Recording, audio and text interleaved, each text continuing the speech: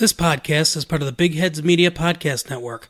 Go to bigheadsmedia.com for more great podcasts.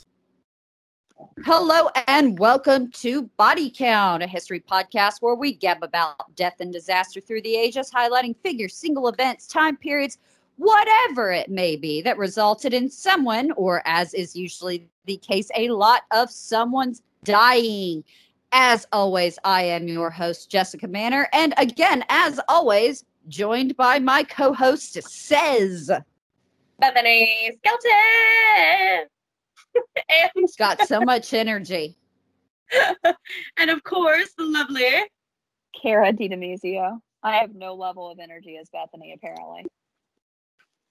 And then I wanted to apparently read our intro like I am a slightly louder Ira Glass tonight. Apparently, I had the NPR vibes. I was feeling it though. Which is never how we do things here. I mean, Ask Lowry is kind of what we trade in. I'm the person that was always listening to NPR in my little banking office and got made fun of it appropriately. But because you can't be more pretentious than being a lender and then listening to NPR, it's gross.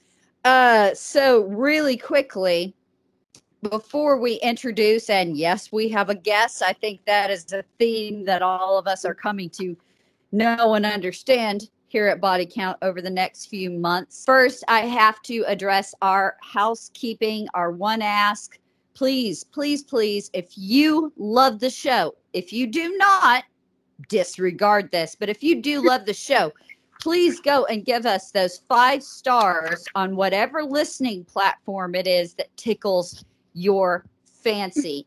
The reason why we ask you to do this is not because we want to hear a bunch of positive things about ourselves, although we do love it. Not gonna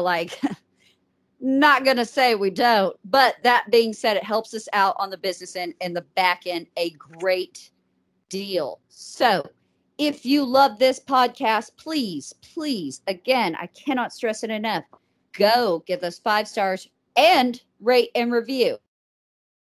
It can be one sentence. You can write whatever you want. I don't care. You can write a question. I'll look and answer. Just do your thing. Now, that being said, we do have a guest tonight, and a guest I'm pretty pumped about. Not that I'm not pumped by all of our guests, but particularly pumped about this one, if you will, folks. So if you will go ahead and introduce yourself, illustrious guest, and what it is that you do. So my name is Wesley Livesey, and I have made some podcasts since 2014. I started off with a podcast called History of the Great War, which chronicled the events of the First World War. And then I got to the end of that. And so I started a nice, small little project called History of the Second World War that is probably going to take a decade or more. I don't know. It's the new history of Rome. Let's be honest. You've gotten a Mike Duncan situation going on now. I mean, how dare you take on such little petty BS projects as maybe the First and Second World Wars there, sir. I have to tell you, you've got I like to start small. You know, start small. Yeah. Start small. That's always the way you do it. I guess he could have started somewhere like the 100 Years' War or something like that. Fair. That's a good point, actually. So, yeah, I know. Honestly, I feel like that has less to freaking cover at some points than You're probably right. It just depends on your view on geopolitics. So that being said, what is it, again, illustrious guest who starts small, wink wink, that we're going to be talking about tonight?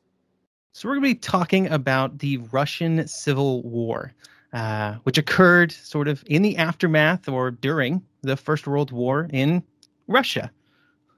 Fun! Which, really quickly, viewers, I want you to all imagine the shit-eating grin on my face right now, because we're going back to my hands-down favorite place to go to. If I don't have something on the books for a particular week that I'm supposed to write about, where do I go?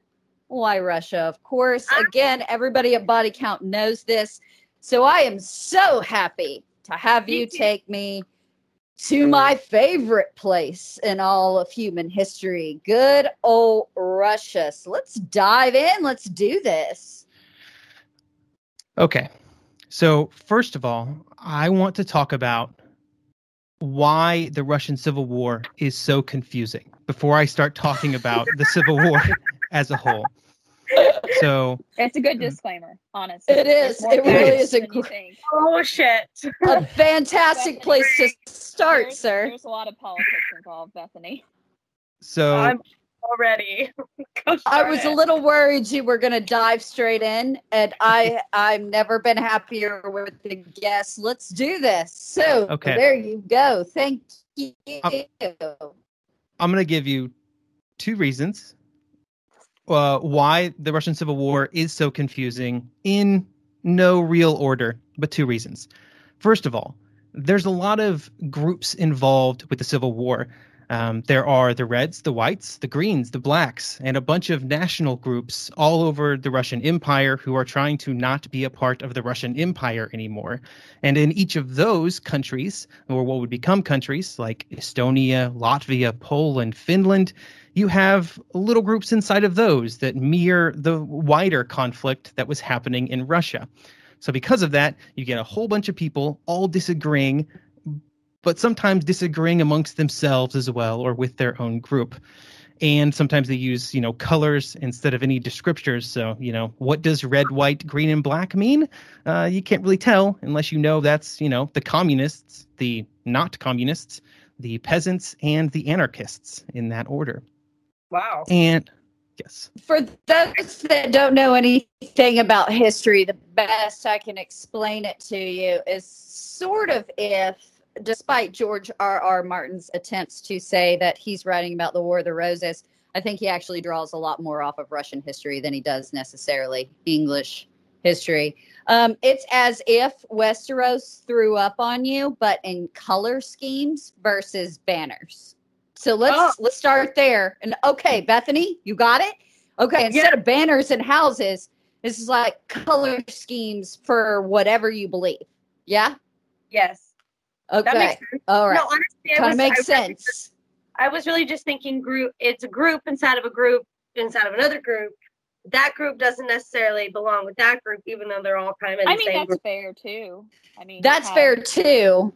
But they each have their own thing. Okay, some are allies, some aren't, some are this, some are that. So I just want you to kind of get the picture, if you will. Okay. Sorry for the interruption. Okay. And then the second reason all of this is so confusing is because, as Kara mentioned earlier, it's all very politically charged. So anytime you do any reading about this period in history, you can get some very different views on events depending on who you're talking to. Familiar. Yes. To give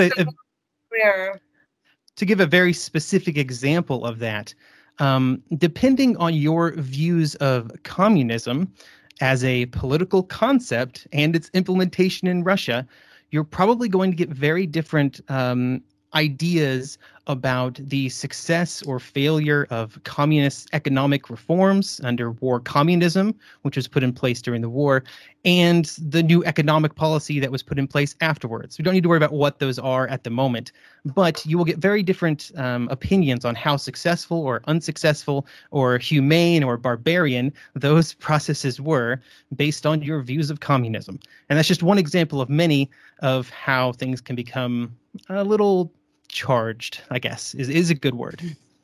And looking back, excellent word. And looking back on it from like a historical standpoint, when I would look at if someone like me would look at the different things, I would be like, well, this, like, what's the true story? Because they would be conflicting. Yeah, exactly. And especially if you are an English speaker, there is, if you're going to look at English sources, you're at risk. I won't say you're at risk of getting a very specific viewpoint on events due to the fact that this is when the Soviet Union is created, and that rolls into the Cold War, which, was going for 50 years or whatever. Mm-hmm. Wow. So if you're not careful, Oh, sorry. What he's saying is if you're not careful from the get-go, Bethany, you're already not objective, depending on how you source it. Okay. I was going to say, it really sounds like it's a matter of who you like, I guess from which ally or who had a stake in it. You know, like who benefited, who didn't benefit from what was going on and their say. So it's going to depend on what you read. I mean, I get it. I mean, precisely. Which Ghostbuster you call is very much going to matter in this situation. Right, yeah, right. Yeah. People that he's going to mention to you, it's going to be the same thing. So Kerensky is going to have a different tale than Lenin would have a different tale, and all the associated allies. And you have to remember too that in the period that we're talking about, a lot of Russians, especially certain affluent Russians, fled the country. Paris was a huge hotbed, London to an extent as well. I think Paris first and then London. Yeah, but, I agree. So that's, if you're looking at sources from those regions, you're typically looking at, again, a particular viewpoint, because think about it, who would have left? The people that wouldn't benefit from the system. And I'm not saying it was a good system at all. I'm just saying objectively, there would be inherent biases. They were not going to do well from the get-go. And I think there's such a shitstorm around Lenin when you go into there's very little objectivity, but that's what I enjoy about this podcast is objectivity. I was going to say, so then my question for you is, before we get going on any further of this craziness that's about to unfold, how is it that you keep that objectivity? Like, I guess are you able to summarize basically all sides of things versus just side, or? So it's more about when you're reading about events, either in primary sources or secondary sources, it's more about identifying the bias of the author and trying to think about how that affects how they talk about things, right? So there are certain, I have called them in the past, I call them hard facts and soft facts. So hard facts are what you get from a Wikipedia article in the upper right-hand corner in the summary box. It's like, these events happened this date and this many people were involved and this many people died. Those are hard facts. Those are generally somewhat easily nailed down. But when you get to soft facts, things become more difficult, and you really have to think about who you're reading. You know, if you are reading maybe somebody who's talking about events from the Russian Civil War, and they're writing in, say, the 1950s, from America, even, to get it as specific as possible, it's very likely that they are very anti-communist in their views, and they're writing from a very anti-communist perspective. So maybe they are more critical of Lenin's policies or Lenin himself, and when they start making statements about the effectiveness of things, of what happened, you have to be kind of cautious that they're not using the numbers that put Lenin and the communists in the worst possible light. Wow, that's so crazy. Like, think about it like data. It's like walking on eggshells through history. But this is why, like Kara said, he's the new history wrote. Like this is why this is a truly great podcast, because you are one of those podcasters. I feel like when I listen, you really do take everything coming at you, and you find that middle road, which is most likely the truth. You do an excellent job of it, and I'm such a fan. You'd love his show, Bethany. I Both think. Of them, to clarify. Yeah. Because he's, if you can't tell already from him, he has a really good way of explaining things to a wide audience. If you can't tell by the way that Kara and I are hashtag fangirling right now, you know, I think it's just okay. You know, you got to keep expectations low. Apple pie. Yes. Well, to be fair, I mean, I can understand that, because you'd be listening to your own voice, right? I think we're all our own worst critics in a way. Oh, yeah. But to go back to the point, though, I was going to say, to complement what you were saying, Wes, it's like statistics, right? So it's how statistics can be manipulated by who is presenting them. So Bethany, for example, to complement, say that same American author in the 1950s is writing, well, they're more likely to put the Tsarist Russia in a more favorable light and excuse certain things that had been committed by the whites or these different factions that were not a part of like Lenin's faction, so to speak. But then again, Bethany, knowing just a little bit you know about Tsarist Russia, you know that that's probably not necessarily the fucking truth, right? So there again, what you're going to do. So let's get into it, because that was a proper introduction, and I'm very glad that you did that. Boom. You nailed it.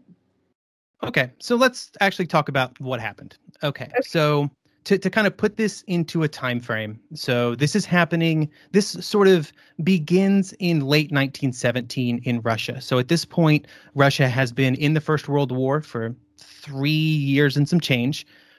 They are still in the First World War. I want to make that clear. And the Second Russian Revolution has just happened, where the Bolsheviks have taken power. There are a lot of people who aren't a fan of this, who eventually become the whites. But because Russia is still in the war, there is, and they will be, I think they signed the treaty in early January 1918, I think, with the Germans to get out of the war. The fighting doesn't really get going until after they are out of the war. And what happens is, within the Cossack areas of sort of south central-ish Russia, the white cause begins to kind of coalesce. So at this point, you're talking about very few people, really, maybe a few thousand, but they are generally well connected. So they are often army officers. They kind of coalesce around this group of army officers. They are, supported by people like landowners, industrialists, all these people who are greatly at threat due to the Bolsheviks, who want to, dismantle everything. And there's a lot of people with vested interests in that not happening. So what happens is this resistance starts to coalesce within kind of the protection of the Cossack areas. The Don Cossacks and the Kuban Cossacks are one of these groups that really want to break away from Russia. They want greater autonomy, maybe not necessarily independence in this case, but certainly autonomy. And so they kind of shelter the whites for a time. However, as the Bolsheviks continue to kind of gain more control, they eventually start coming into the Cossack lands, and the white forces have to leave.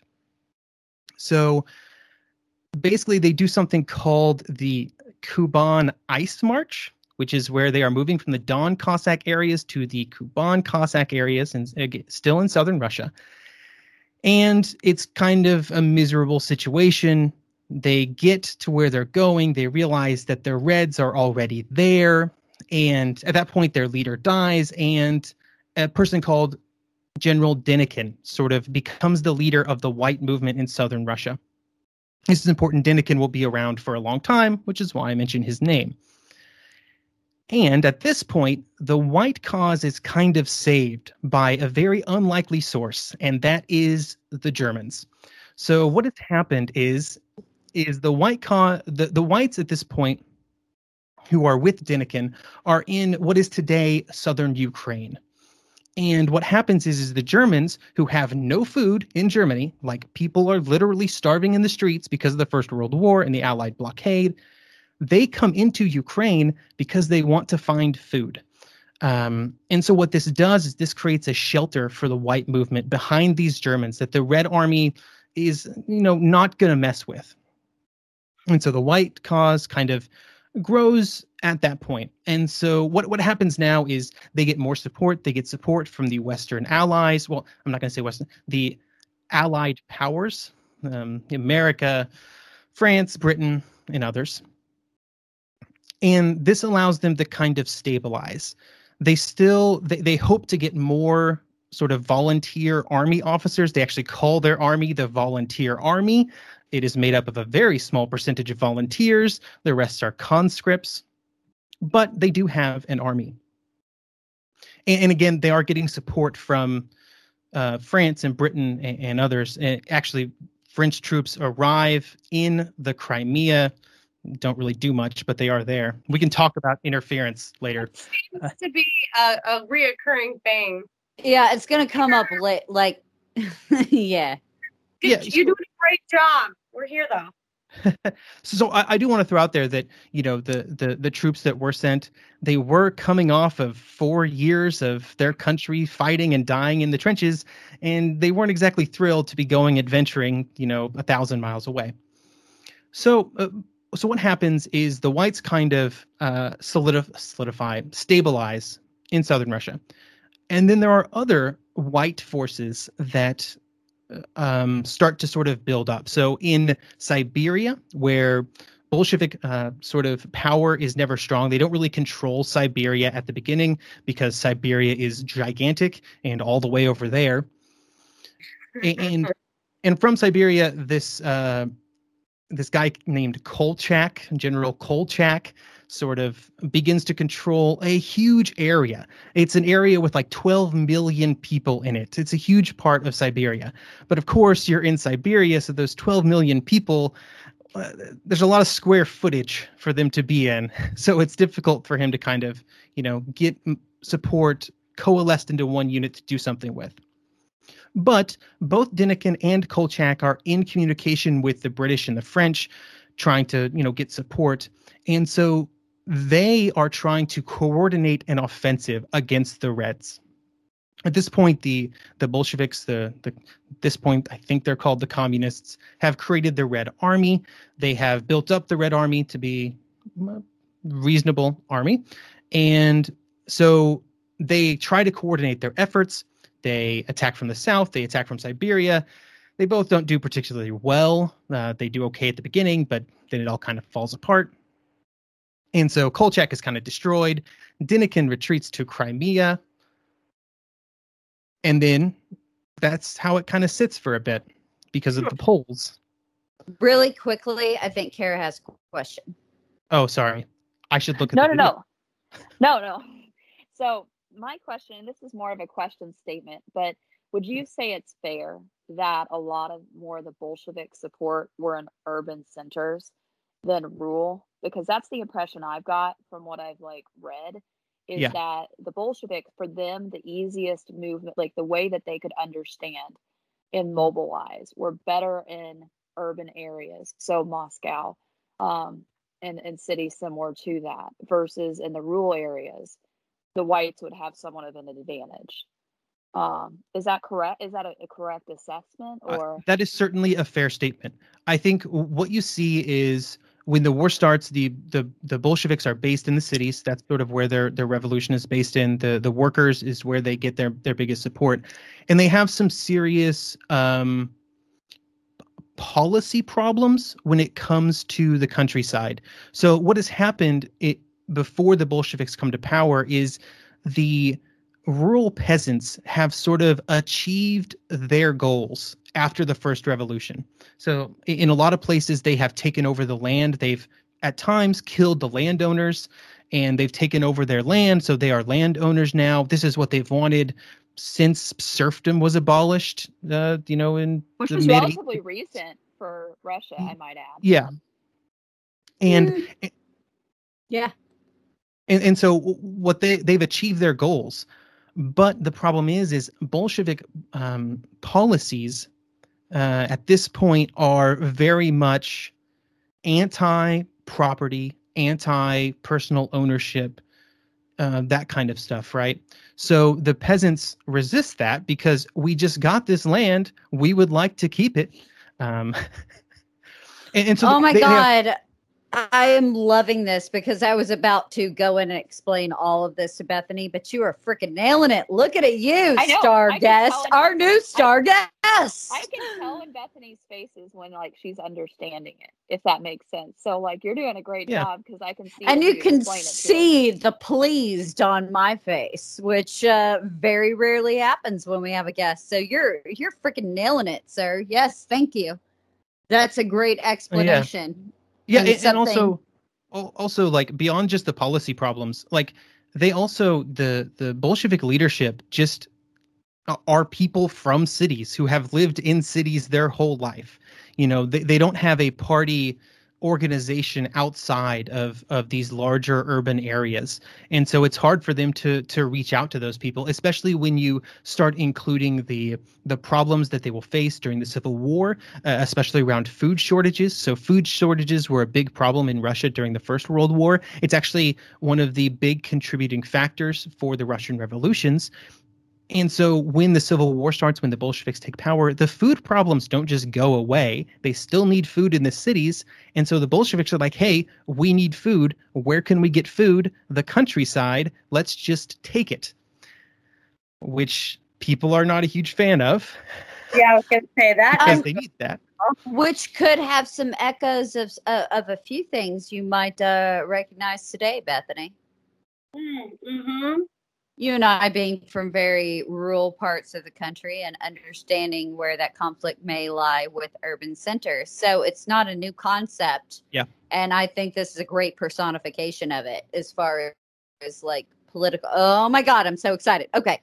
I'm tuned in.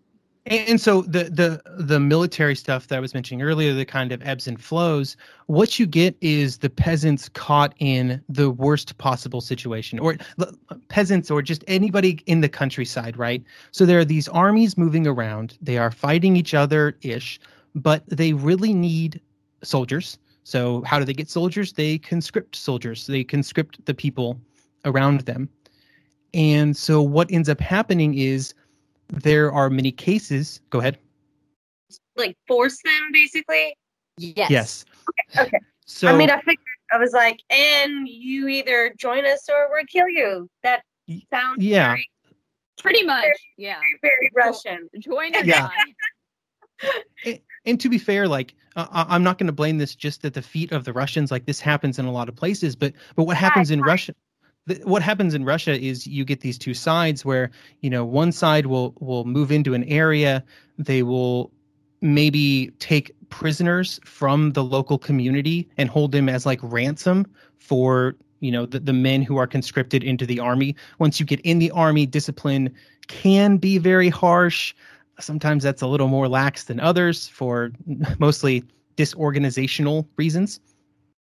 And so it's a very tough time to be a rural Russian at this time. Very rough time. Wow. That sucks. You're getting fucked from both sides. Yeah. So, and they're in such a horrible situation. So like reading this, so I also grew up in a very rural area of Northwest Missouri. And so reading this is like, oh man, like they just because these people in the countryside, like they aren't as organized as other groups, like if something were to happen in like the cities, there are workers unions, there are other groups where they have sort of just an organization that can handle things maybe. Whereas like in the countryside, like you have small little groups of peasants that are totally helpless to what is happening around them. Wow. Like even okay, really quickly, like Bethany's familiar with the idea of co-ops. That did not exist. Like there's nothing for you to depend on and help you, if that makes sense. Well, especially since you're out in the middle of nowhere to begin with, and you're more focused on you're growing the crops and feeding people. And here you have, mainly it's just your family or, friendly neighbors from time to time with a harvest. Well, feeding yourself and just trying to make a living off of what you've got, and then somebody comes and says, "This is mine now." Well, it doesn't seem like a fair shake or a fair, I'd be like, "Bitch, let me see your hands. Where's your blisters? Okay, you didn't toe this land. You didn't do nothing. You didn't do none of work." But to be fair, that's everything they knew before that.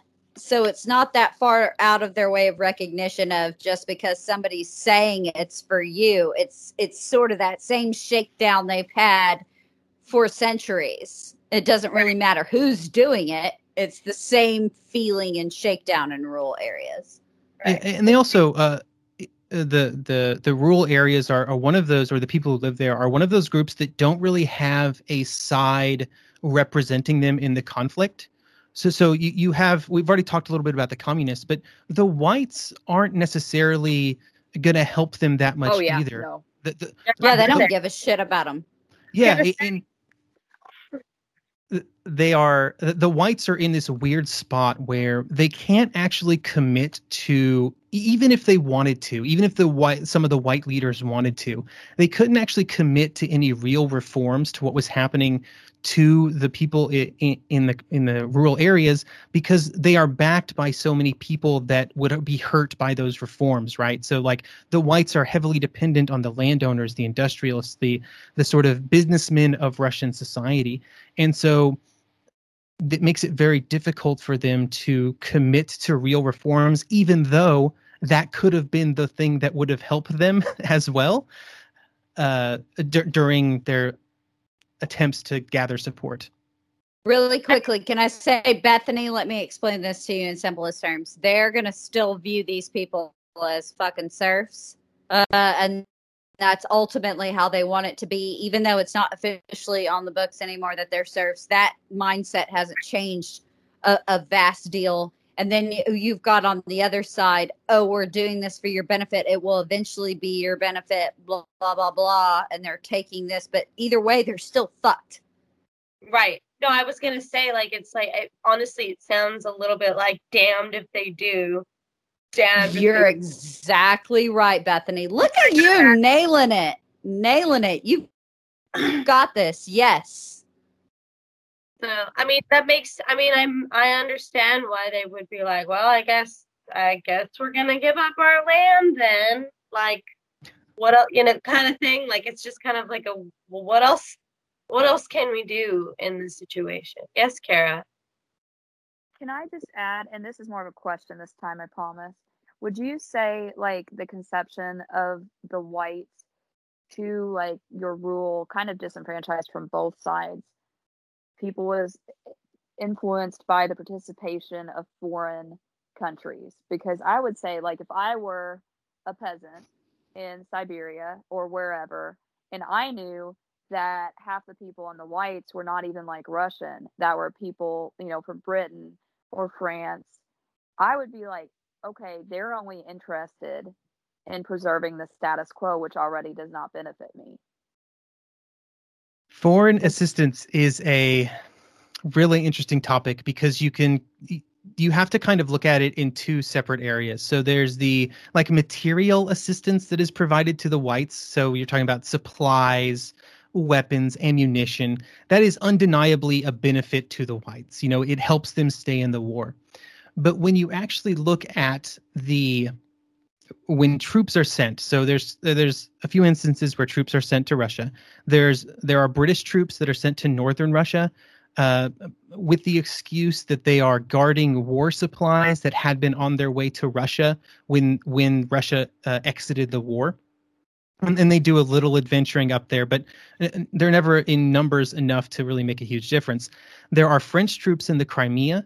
They are sent there mostly against their will. They don't really help that much. I think they launch one attack, but don't actually get to the part where they're attacking enemies. They just walk in that direction for a bit. And then in Siberia, American and Japanese troops will land at Vladivostok for reasons. Far east. Yeah, and then that's not mistaken. Yeah, that's all the way on the Pacific. So Vladivostok is all the way on the other side of the Trans-Siberian Railway at Vladivostok. They also do things, but are not really super critical to the course of the war. But what this does is it gives the communists an incredible propaganda weapon, because their line from the beginning has been that the whites are patsies or puppets of the Western capitalists. Right, the great enemy of communism, the Western capitalists, so to speak. Yeah, exactly. And so as soon as troops from Western Europe or from America start landing in Russia, it's proved, right? We are being invaded by foreigners. They are supporting these other people, that they are supporting the whites. And so it does make a meaningful difference. I don't know so much about the people in the countryside. I think there's a tendency to put too high of a level of like political awareness on a lot of people that are participating in the Civil War. A lot of people just are trying to live. But the one place that it does make a huge difference is in former army officers and other past sort of members of the Russian state, right? So a lot of people who used to be in government positions or in the army don't really support the Bolsheviks, don't support Bolshevik policies in a large way, I should say. But when their country is being invaded, they sort of turn into Russians, and the Bolsheviks play into this, right? If you were to look at Bolshevik propaganda in, let's say, pre-1918 or pre-1919, they are like railing against nationalism, railing against like these old versions of states that are, things like the concept of Russia. But then as soon as these invasions, these troops start arriving, suddenly they're like, hey, rally to the colors of Russia. Let's go. And it does make a meaningful difference in the number of people supporting the Reds. And it's specifically the very important groups of people that bring skills, that bring experience, which is very helpful to especially the Red Army. Huh. Huh. I mean, smart. It's smart to capitalize on that. Yeah. I mean, why not? Because simple country folk are gonna look at that and see that people are invading, and they're gonna be more apt to conform, or not conform, but definitely sway themselves to something that they said that they weren't interested in, or they're like, no, and they're like, well, wait a minute, who are they and what is happening? So I mean, I get why it would be easy to pull that kind of trick in that card and turn people either towards or against, in a sense. So wow. I mean, I hate to break it to you, or I hate to say it, but damn, they were really fucking smart. Yeah, they knew. Smart. They knew how to control the people. I mean, you could really you can disagree or agree with sort of communist policies during this period, but they are very skilled in what they are trying to do, right? So this is something you see kind of in other groups in Russia as well, but the Bolshevik, the bulk of the Bolshevik sort of apparatus was built up in a time when the czars were in power, right? And this is the same for socialists and others in Russia, where they are used to, building up ways to control things sort of underground. They have, informants. They have these sorts of things that they are really good at getting information, at executing plans, at things like that. And that really becomes apparent during the Civil War. They're very good, coming into another city or another town and being able to turn people against each other, of finding informants on other people to break the trust of the local population and then use that to their advantage. It's just insane for me to wrap my head around. It really is blowing my mind right now. It's quite objectively impressive. Like all partisan viewing aside, the abilities of them to do so and exploit with such ability. I mean, would you say what were the disadvantages they had to combat largely? Yeah, so they definitely had some disadvantages. Like, they didn't have great support in the countryside. That was constantly a problem. They were surrounded by enemies, like literally surrounded. You have enemies going counterclockwise. You've got Finland, Estonia, Latvia, Lithuania, Poland, people in Ukraine, the whites. You've got people in Central Asia. You have the world's against you. Yeah, they do. But at the same time, and they do have economic problems. They have huge economic problems that they do not have the ability to solve. Like, you can't puzzle your way out of the economic problems that they are in during the Civil War. Not being able to import anything and having your country torn up by war at the same time is the worst combination. The morale for Russians had to have been like piss poor. I mean, it already was for quite a while, but my God, Like when you think like the average people's life, then it's absolutely horrifying. Like I think almost unimaginable. So one of the interesting things is if you read about some of the military engagements, they are incredibly dependent on small groups of very dedicated soldiers, right? So the armies were big, the Red Army gets up into the millions, but they're always quite dependent on small groups of very motivated soldiers to actually execute on attacks or to have successful defenses. And that's part of it, right? Because it's challenging to motivate a huge number. So you just need some people, holding unimportant areas while you have your units that actually care about what is happening as your sort of your vanguard or your, shock troops. Yeah. That makes sense. That is interesting. That's different than most other conflicts, I think. Like, I guess what you're describing.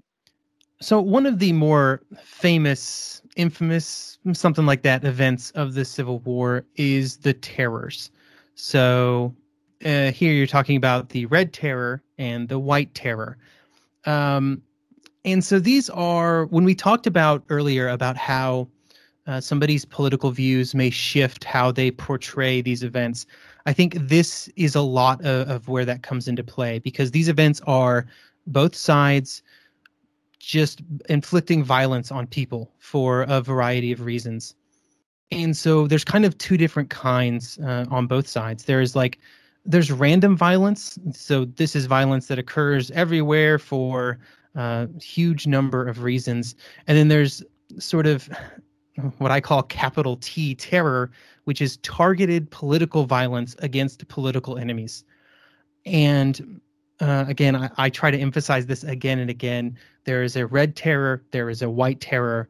They're both doing what I would consider to be horrible things.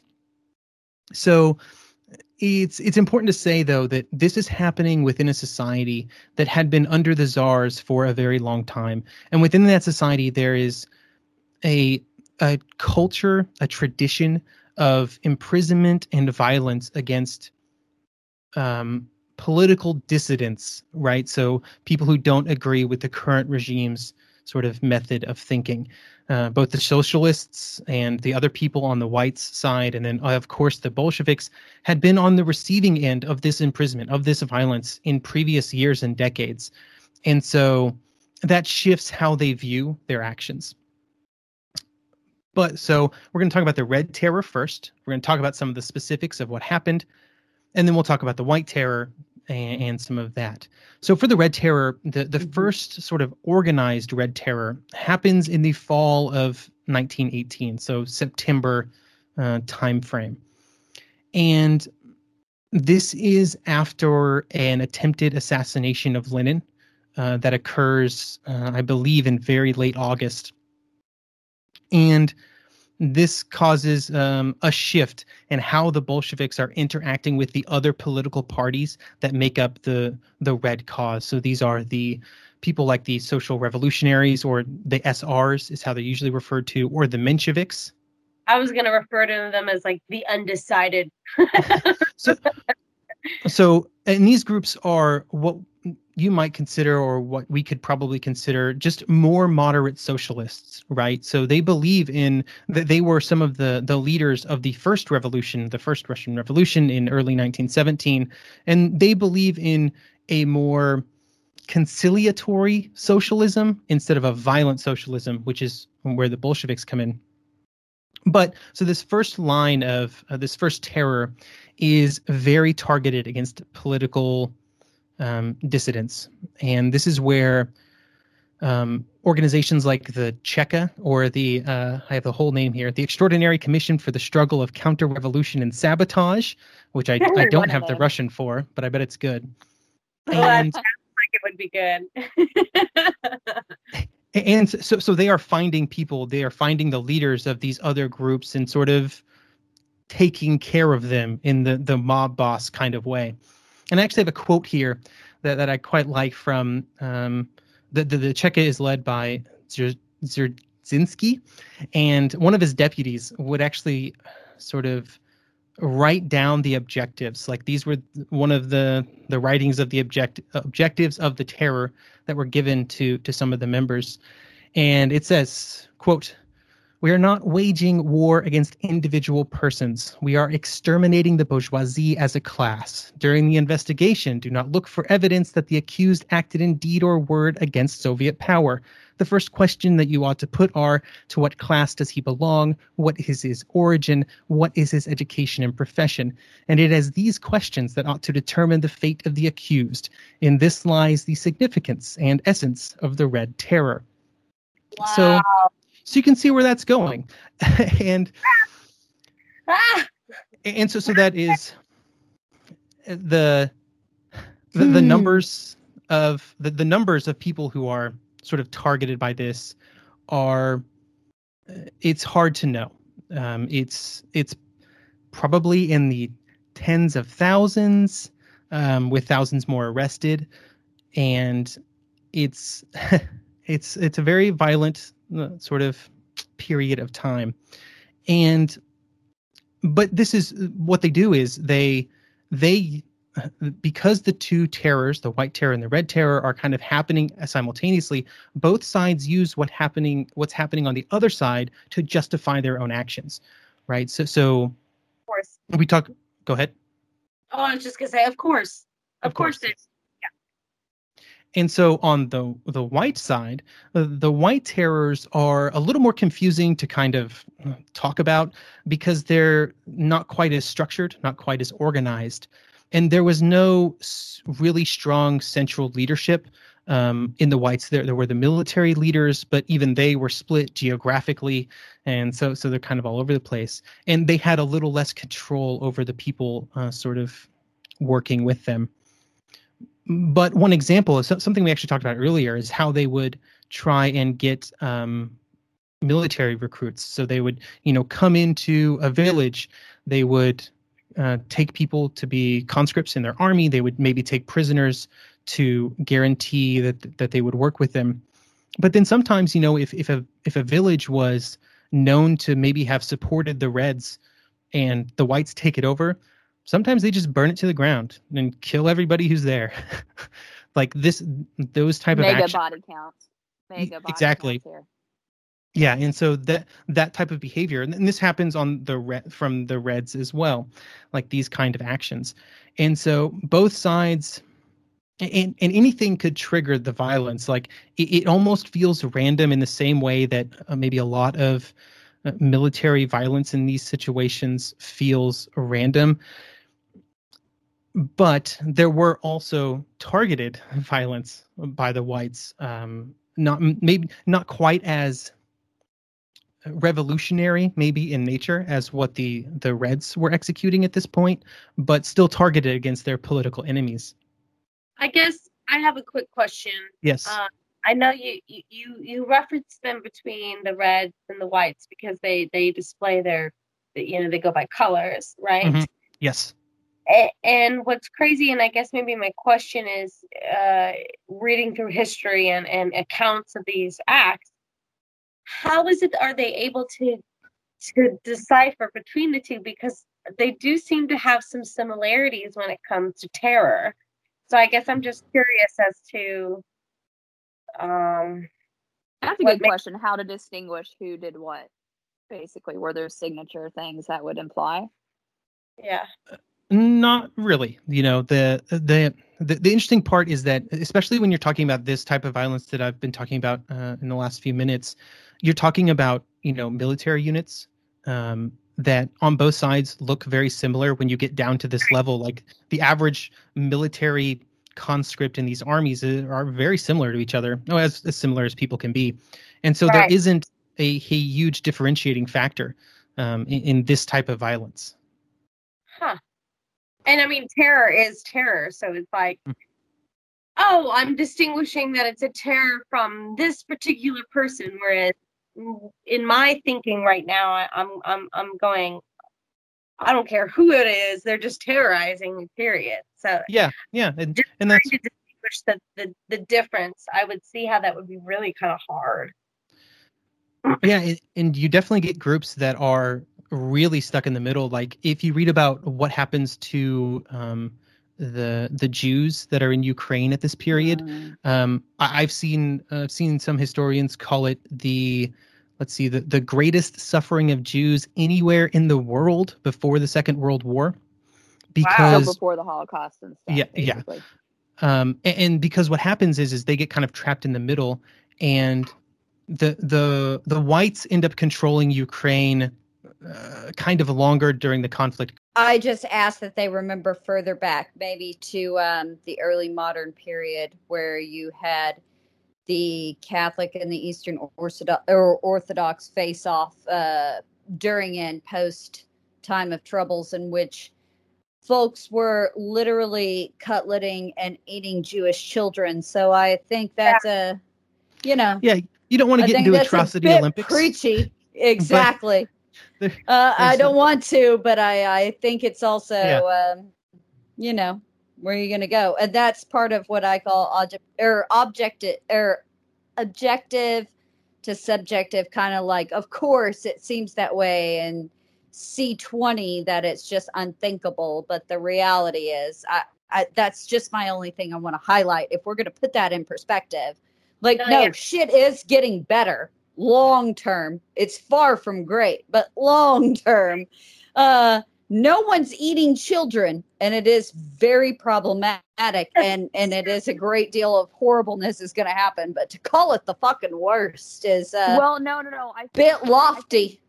I think though what he's saying is in the targeting specifically of Jewish, because the pogroms and stuff had obviously been awful in Russia, but I think particularly the plight of the Jewish being targeted in that. Okay. I don't think he was saying it in terms of like overall violence. I think he's. But I will put to those students of. Well, it doesn't matter. It doesn't matter. I totally get the point. Yes, absolutely. Yes. I will adjust my statement to say that it was incredible suffering that may or may not be the greatest suffering of Jews anywhere in the world before the Second World War. But so what happens? May or may not. Yes. And so what happens to these people is they are trapped in the middle, and the Ukraine is a really odd place during the Civil War because it's maybe like the most trafficked piece of geography, because you have the Germans who move in, as I mentioned earlier, in 1918. They are hunting for food. They come in, they install a kind of a puppet regime in Ukraine, but then the war ends, so the Germans leave and the puppet regime falls. It's taken over by the White Army, but they can't really control it. Like, they can be in the cities, but they can't control the countryside. And this is where the blacks, or the anarchists, under the sort of leadership of this guy named Nestor Makhno, sort of are the strongest. But as the White Army is under control of Ukraine, it's important to state that the whites see the Jewish people as one of the causes for the Civil War, right? Oh, wow. There is extreme anti-Semitism, and this is something that isn't limited just to the whites here. There is kind of globally, there is the belief that the Jews are at least partially to blame for the rise of communism in Russia. And so that just, I feel like the Jews in history just can't catch a break, like, ever. Like, I really. But, to be fair, this is a much longer standing and older ideology. It's not something they woke up and that they decided to do that day. This stems back to early modern history, if you will. No, I get that. It's just like, at this point, I'm like, damn it, can't they just like catch a break? Well, it's not something that somebody suddenly made up. It's a long-standing belief in Russia, no matter what your political party fucking was. I guess absolutely. From like early modern to now, it's not a new scapegoat tactic. It's not something that they take into the Second World War. It's something that is long-standing.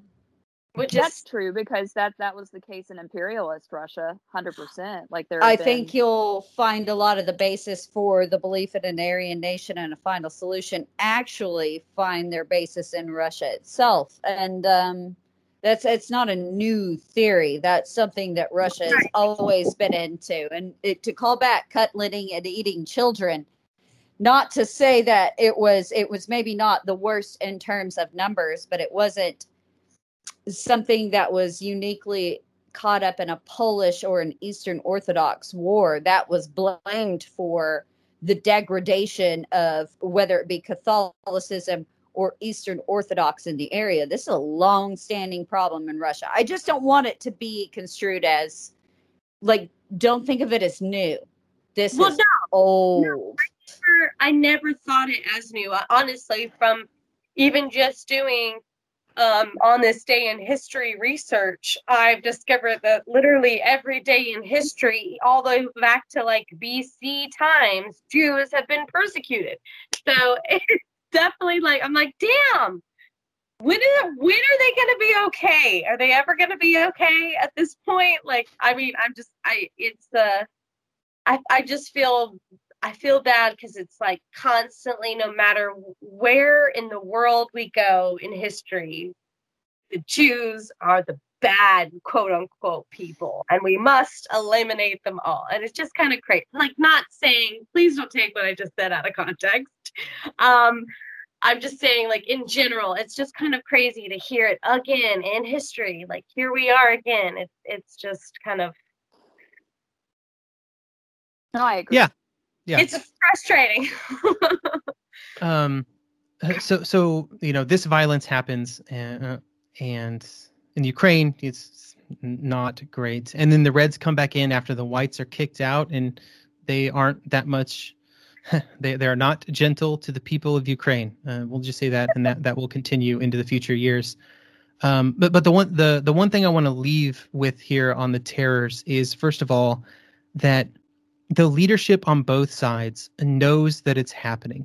They don't do things to stop it, right? So the white leaders, the white generals and leaders, they know it is happening. The communist leaders, all the way up to Lenin, there are orders with Lenin's signature on them, mentioning doing these type of things, and they both sort of how they portray the information of what is happening is different on both sides. So you get the communists who are sometimes very open about what they're doing, right? They are using it as a stick, right? They're like, look at what we did. Like, we are the revolution. We are here. We are going to change society. And then on the white side, they are trying to almost desperately suppress information about what their troops are doing, because they know if it gets back to Paris or London or Washington, D.C., it could cause problems with the people that are helping them. It just sounds like one is like, we're here, we're queer, and we're here to rule. Like, and the other ones are like, no, we're in the closet. Like, it just sounds very, very polar opposite to me, and I can't help but laugh at the terror. Terror is right now. Yeah, and so like I think there are no clean hands on either side is kind of the thought I want to leave with there. And also, when talking about just straight up numbers, it's impossible to know. Like, I've seen numbers ranging from 100,000, 300,000. The number that sometimes gets brought up is 1.7 million. And these are people who just die from terror activity, this very non-military violence, I guess you should say, non-military, non-famine, non-disease violence. And I will say I'm not equipped to tell you which one of those numbers is more correct, but it does get a pretty wide range. Well, and I feel like back then it would be kind of hard to like put a specific number, like an exact number on a historical body count. Let's just a lot. It's better than writing in the history book. A lot of people died. They're giving us at least, let's just. It can range from a few thousand to 1.5 million. No big deal. No big deal. Move along. No, well, and I think you have to understand too, when these kind of acts of atrocity were committed, these people were buried and there were censuses performed of how many people dying. These are, you have mass graves kind of situation, like a hole in the side of the road. You shoot a few people, put them in, move along. And besides the people that were, family members impacted, I'm sure there's a lot of people that to this day had missing relations, that disappeared one way or another. Which is, yeah. And I'm assuming that the disappearances happened quite a bit back then too. That's crazy. I will not disagree. So how the war kind of ends, right? So we talked a little bit about how it began, sort of some of the events that have occurred. How it ends is the whites. So Kolchak fails in his attack towards Moscow out of Siberia. He's essentially removed from the board. There is an attack out of Estonia towards Leningrad by a group of white soldiers. Also fails. I guess it's called Petrograd at this point, but it eventually becomes Leningrad. They also fail to reach the city, although they come reasonably close. So then the whites in southern Russia under Denikin just decide that they have to try something. So they try an attack. It fails as well. Denikin is then removed from leadership, replaced by a guy called General Wrangel. He again attempts to attack out of Crimea. Again, every time their forces are becoming less and less. And really by this point, and you could probably make the argument throughout the entire course of the Civil War, that the whites are militarily disadvantaged enough that they can never, from a military sense, they can never just win the war. But what they're continually hoping for is that the strains being placed on the communist society due to the disagreements between Earl and rural, the food shortages, the economic problems, all that they kind of collapse from within and that they are ready to take advantage of that. Right. But that doesn't work out at all. And so eventually they are trapped in Crimea and forced to evacuate anybody who can be evacuated. And that's kind of when that part of the Civil War ends. And this is November 1920, I think, is when those final evacuations happen. Ooh, the Roaring 20s. Yeah. Also, it's interesting because, this shows you, Bethany, because, Crimea was in the news several years ago. Crimea has always been a place of contention geographically, historically. So it's interesting, to see still that Russian-Ukrainian tension today. I mean, it's been an ongoing source of conflict. So I just wanted to tie that in there. Okay. And so if we look at the Russian Civil War as a whole and to tie it back to the name of the podcast, Body Count, let's talk about sort of the numbers on these things, the top level numbers. We first have to have a conversation, I kind of forgot about this, about when the Civil War ends. When do you stop counting sort of deaths and casualties and things as Civil War and not post-Civil War? And so there is disagreement on this among historians because there's a few different ways you can look at it. So you can look at, well, when does the white opposition, the formal white, we have an army opposition end? You're looking at like November 1920 is what I said for that. Or do you have to look at when Russia made peace with all of the nations that broke away from the Russian Empire during this period? So you've got, Finland, Estonia, Latvia, Lithuania, and Poland all successfully break away from the Russian Empire. And that happens in, early 1921. You could also say, okay, when does Russia actually experience peace? And that kind of stretches your time period out into the mid-20s. Like they are chasing rebels in Central Asia, I think even until the 30s, that kind of originate from this time period. But if you take like the most expansive definition of that, which I think is probably appropriate, you're looking at, an end date of maybe late 1921, maybe even into 1923, when sort of the last major groups are taken care of. And by that point, in terms of overall, numbers on people killed, pretty variable. I've seen numbers as high as 10 million, around 7 million. I think I've even seen as high as 12 million. And most of those are dead, right? So you have maybe 1.5 million military wounded in that number from actual military confrontations, but the rest of that is deaths, either in military deaths or civilian deaths due to terrors or disease or famine during this period. There's a really big famine in Russia starting in 1921 that causes a lot of those deaths, which probably should be attributed to the Civil War, at least in my opinion.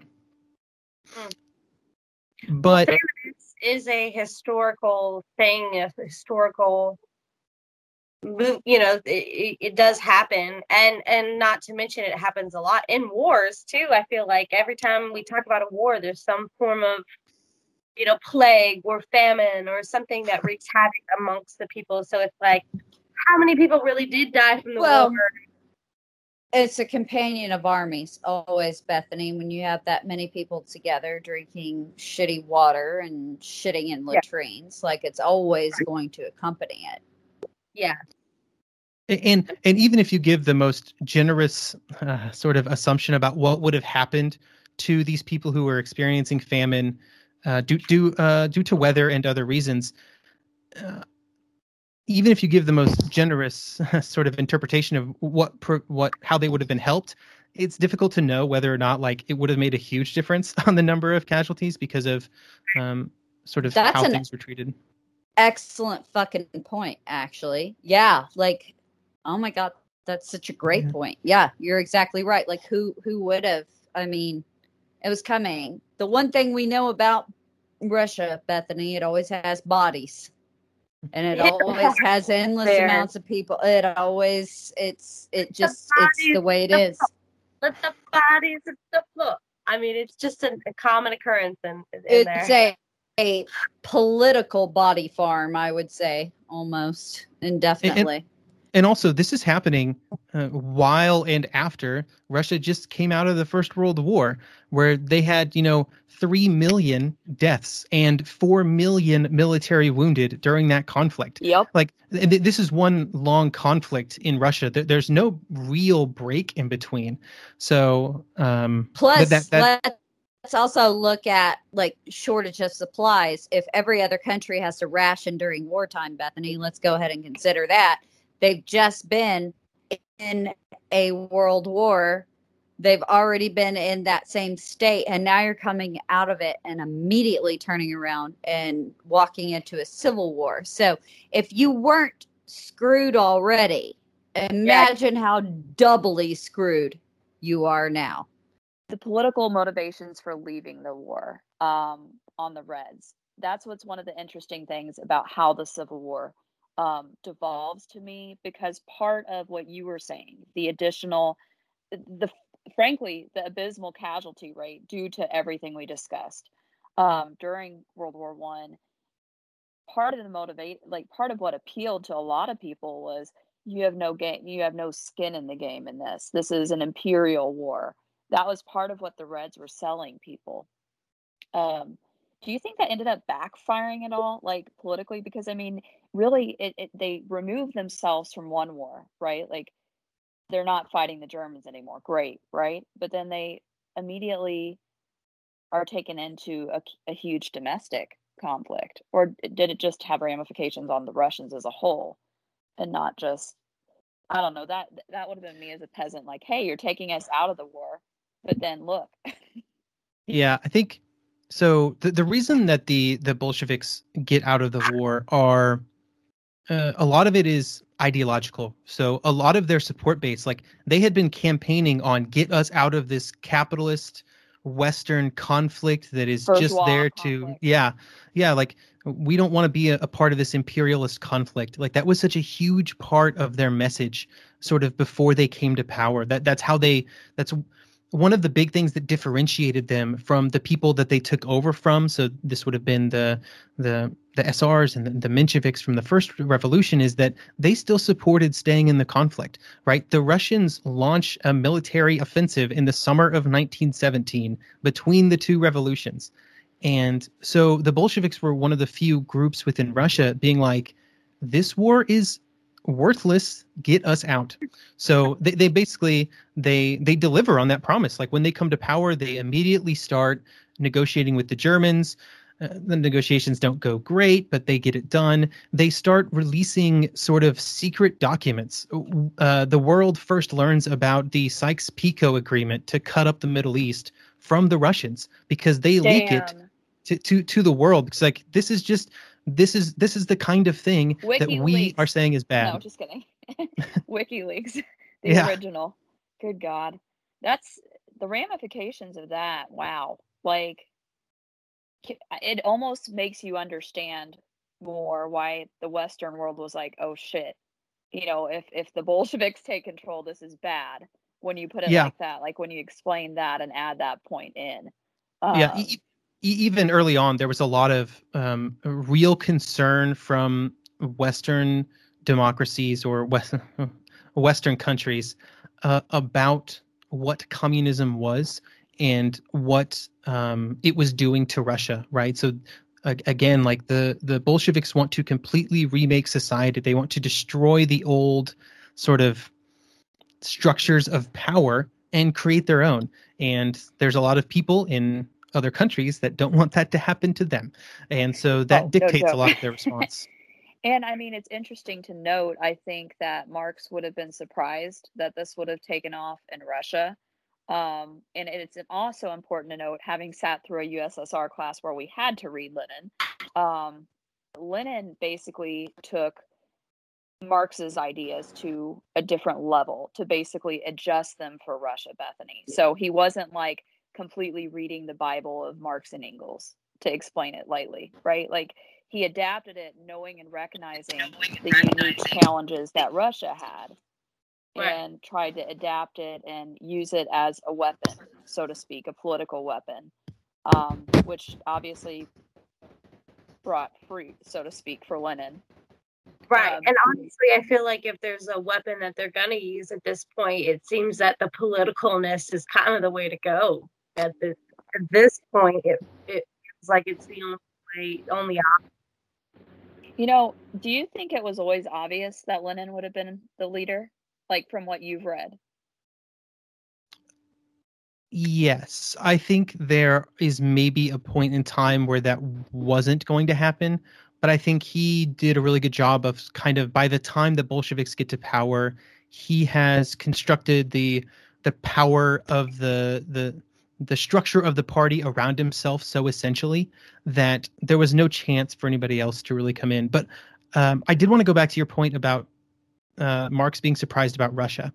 So I think even the people in Russia, even the Bolsheviks, were a little bit concerned about their ability to execute what they wanted to do in Russia. And that's why, like, if you look at sort of their writings and their speeches and their propaganda at this point, they are very focused on spreading the revolution into Western Europe. So the common turn, which will be what develops, but yeah. Yeah. And at this point, it takes the form of the Polish-Soviet War, which happens in like 1919 to 1921, where the Red Army invades the new country of Poland that was created in the aftermath of the First World War. And so their purpose, their overriding goal is to get to Germany, because they think if they can get a revolution going in Germany, given Germany's economic position, given its, military power that it has just sort of demonstrated over the previous years, that is going to give them the springboard they need into Western Europe. And that's why sometimes you'll see the Battle of Warsaw that happens in the Polish-Soviet War kind of build as the battle that saved, Western Europe from the Bolsheviks, because the Red Army was defeated at Warsaw, and that's the furthest west it would come until 1944, I think. That sounds about right, but I'd have to look at the technicality, if you will. I know the exact date. Nobody worry, okay? I've got it all covered. Meanwhile, we have certain listeners, I can think Jessica, Adam will know right away, no, it's this date. Well, please slide into our DMs and confirm this. But in any case, it's the furthest west that they are able to go for a great stretch of time, basically, is the nutshell. Yeah, not that makes any of the Western sort of political leaders less concerned about communism, because the hatred for communism will, influence a lot of events in the interwar period. That is the understatement, if not understatement of the 20th century. Your takeaway, Wes, when you studied this period, when you were first covering it on your show, was there anything pertaining to the Russian civilian life and the atrocities that they, I guess, experienced that really stood out to you?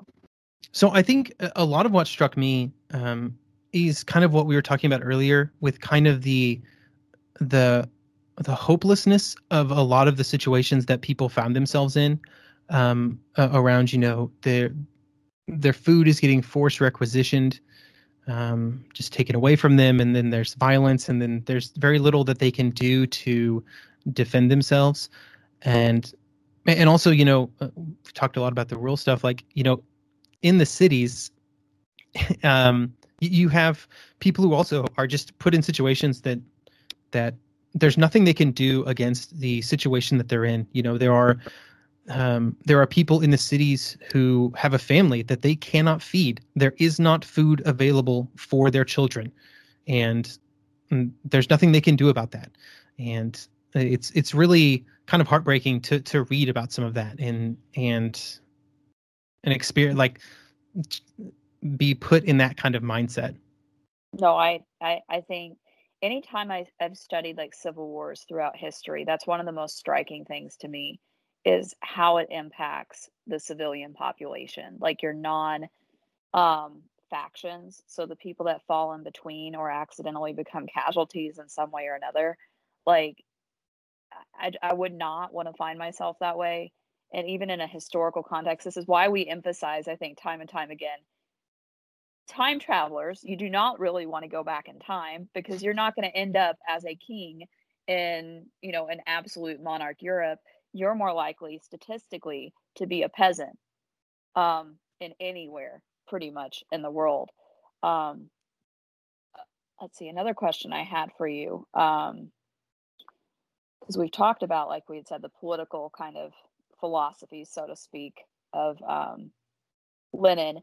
How would this have been effectively communicated? Because in my mind, I'm not thinking of the population as literate, if you will, because there were still a great amount of people that were not, beyond maybe being able to write their name, because that was pretty important regardless. How, I guess, did these varying factions communicate their cause? Because I know we discussed some of the ways that the Bolsheviks would kind of infiltrate, so to speak. But in areas where people may not have been able to read or write, how do you go about that? So one of the things that it's always good to keep in mind with this conflict and other conflicts like it is that a lot of people didn't really fully understand what was happening, right? They were mostly apolitical in their outlooks. They did not necessarily support one side or the other. And maybe they didn't know what was happening really at all. But there are things, at this point, there's radio, there's telegraph, there's... Oh, that's true. I keep forgetting about the radio. Yeah, there's communication technologies like that are present in there that do help. But also a lot of it is, if you want to send a message to a place and you want things to happen in that place, you just have to send people that you trust, people from your sort of circle to that place to do it. And so that's why during the war, Trotsky ends up going from one side of Russia to the other, literally on a train, to sort of manage the Red Army, because the best way to make sure that things happen, make sure that people know what they're supposed to do and why, is to just go there. That's, I think, true in almost any case, though. I think it's like you said, with Russia, it's more noticeable because of the vast size. Mhm. Like Vladivostok is, like you said, it's on the Pacific coast, so it's not where I think most people think of with like Russia, right? You think St. Petersburg, what's today St. Petersburg, let me clarify, Mhm. and Moscow. You don't think of like way out there. But I think that's what made like Trotsky and Lenin successful, is that they were willing to go out to those places. And I think that's an important but scary note. The only thing worse than the name of Leningrad, St. Petersburg, Petrograd is when you get in weird date situations where the switch of the Russians from the Julian to the Gregorian right. calendar actually matters. And then things get really confusing really fast. So get this, Bethany. I think you'll really enjoy this. In Russian history, they were still on an old calendar up through, what was the date that it switched over? It was 1918. Like, it was during the Good time we're God. talking about. And so it gets really confusing, like, because so they were using the Julian calendar, which was invented a long time ago, and it's a little different than our current calendar. We use the Gregorian calendar, in that the Julian calendar has, I think, 28 days every month, and then it, instead of a leap day, it has like a leap 2 weeks sometimes. It has, so it's like, way different. Yeah. Like, Wow.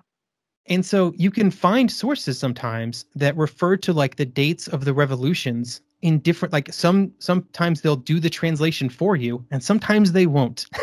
Okay, so that makes so much more sense, because like I said, I've done different on this day in history research, kind of thing, and that would explain why The October Revolution happens in November. right.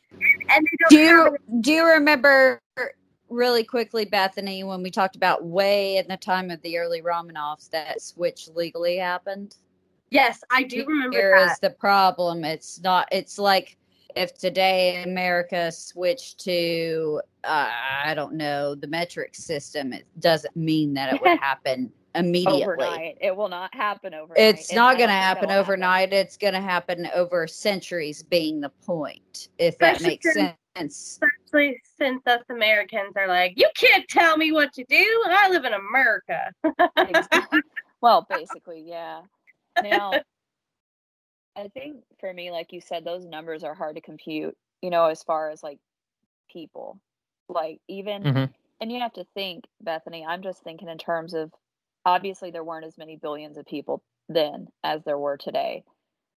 And I think one of the things that struck me, I had seen 1917, which isn't related to this particular discussion we're talking about, but one of the things that blew me away from like this era, that the takeaway that when I went to like look up like the percentage of like population that some of these countries had after World War One, like in percentages of the then population, absolutely insane. Well, I'm trying to think of like an exact figure, but so there's and definitely, even those were extremely fallible. Like there wasn't a true census. Downplayed, yeah, exactly. And it I always like to bring up the fact that it also didn't apply to society equally, right? So you may only lose, I think some of the top nations in the First World War were around 5% of their population, but you have to look at who specifically that is affecting and how it totally decimated very specific cohorts of generations because of where they fell on the age timeline during those 4 years. So, if you're a certain age, then, you're not going to go to the front during the war. But if you are a certain age, everybody is in the army, and there's a really good chance that something happens to you. Yeah, and that's less of the case with the United States, because as we know, we entered much later. But when you look at a lot of the countries that had been in it from the beginning, you're 100% right. There's this conception of a lost generation, which gets coined in several terms, literary and otherwise. But he's absolutely right. Like certain, your young men of a certain generation are getting wiped. So there's a lot of societal ramifications of that, of course. You have a lot of women that are raising kids that are widowed, and it further strains economic crises, including in Russia, I can only imagine, right? Because then you have to have the women going to work to provide and be the breadwinner. And it's a whole, again, I'm just trying to think of what it would have been like as a person on the ground level, so to speak. Honestly, it feels like same shit, different day. When this time period, There's parallels. Yeah. Yeah, there's just so many things that even in this own, time period that have led us up to it. And I know that are happening at the same time too. So it's just kind of like a mind-boggling, mind-blowing situation to understand and wrap your head around the fact that there literally is so much happening, and yet at the same time, so many people dying, like leaving this world. And it's insane. And the scariness, I guess the scariness is where it's like getting worse. I mean, it was already scary. Don't get me wrong. It wasn't like all of a sudden it was scary. It just is feeling like these people don't have a choice and continually don't have a choice. I just have to say, Bethany, I mean, isn't in essence that the entire history of Russia, and that the people don't have a choice, my darling? Right. And I guess that's again, no matter who's an advocate of the people, and I think that's an important takeaway, is that people never really get a choice. Yeah, and I feel like I've said this phrase throughout this episode, but damn, this sucks.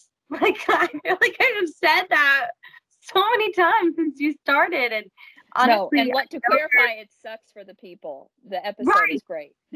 No, yeah. Yeah, sucks for the people. The episode was great because I've been like, thank God I do this off of battery power, so I've been able to hear all of it and none of it. That's not what I meant. What I meant is, like, I feel like that I was just being girl, to you. She was fucking with you. Oh my God, I was like, oh shit. I feel like that's just been kind of my thing listening. I promise nobody listening to this episode thought it was shitty. Right. No. And then some. I have a question for the intellectual, which, as we know, is our guest. Who's that? You. Okay. So my question is more, we're going to take it back. We're going to go to 1918 for a minute. Why do you think that, and even a little bit before 1918, because obviously by this point the Tsar had abdicated, because I want to get a little hint of Romanov in there for Bethany here, if you will. And Jessica, you know what direction I'm going with this. Yeah. What were the political ramifications and, how do I put it, snuffing the Romanovs? I can't think of a better way to put it in this moment. I'm sorry. Because, for a while they were at Yekaterinburg, right? Like, that was where they would eventually be taken out. But yeah, I would rather our guests answer this than me, because I'm not going to put it in very nice terms. So I have actually been asked this before. I got asked this. I did the Russian Civil War episodes for History of the Great War about a year and a half now, I think, in the past. And I actually got asked this in an email. And I think the answer I kind of came up with is, I think maybe it had less of an impact than you might think. And the reason I say that is because the whites, as they existed as the primary threat to the communists, the monarchist sort of element of that group was probably not going to be the group that came out on the upside if the communists were overthrown. So the monarchists certainly supported the whites. They certainly did not want the communists to win. It was the lesser two evils, basically.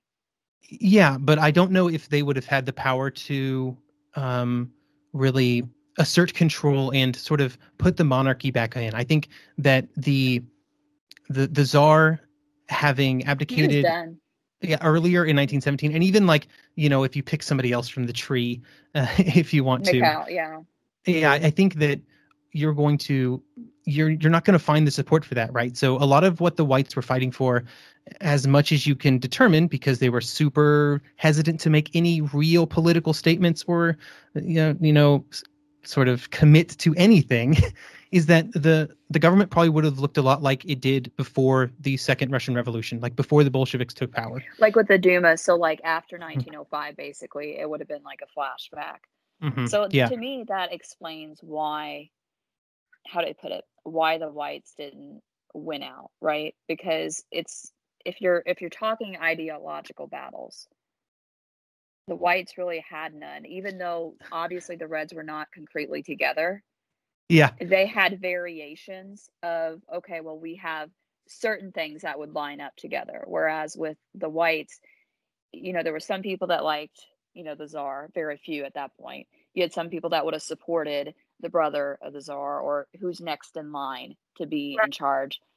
But do you think the Reds, like, collectively just wanted to completely, how do I put it, kill the family to make a statement, or was it just to I've heard varying, I guess, sources on if it was at Lenin's orders, if it was, I hear it's murky with what I've read, at least.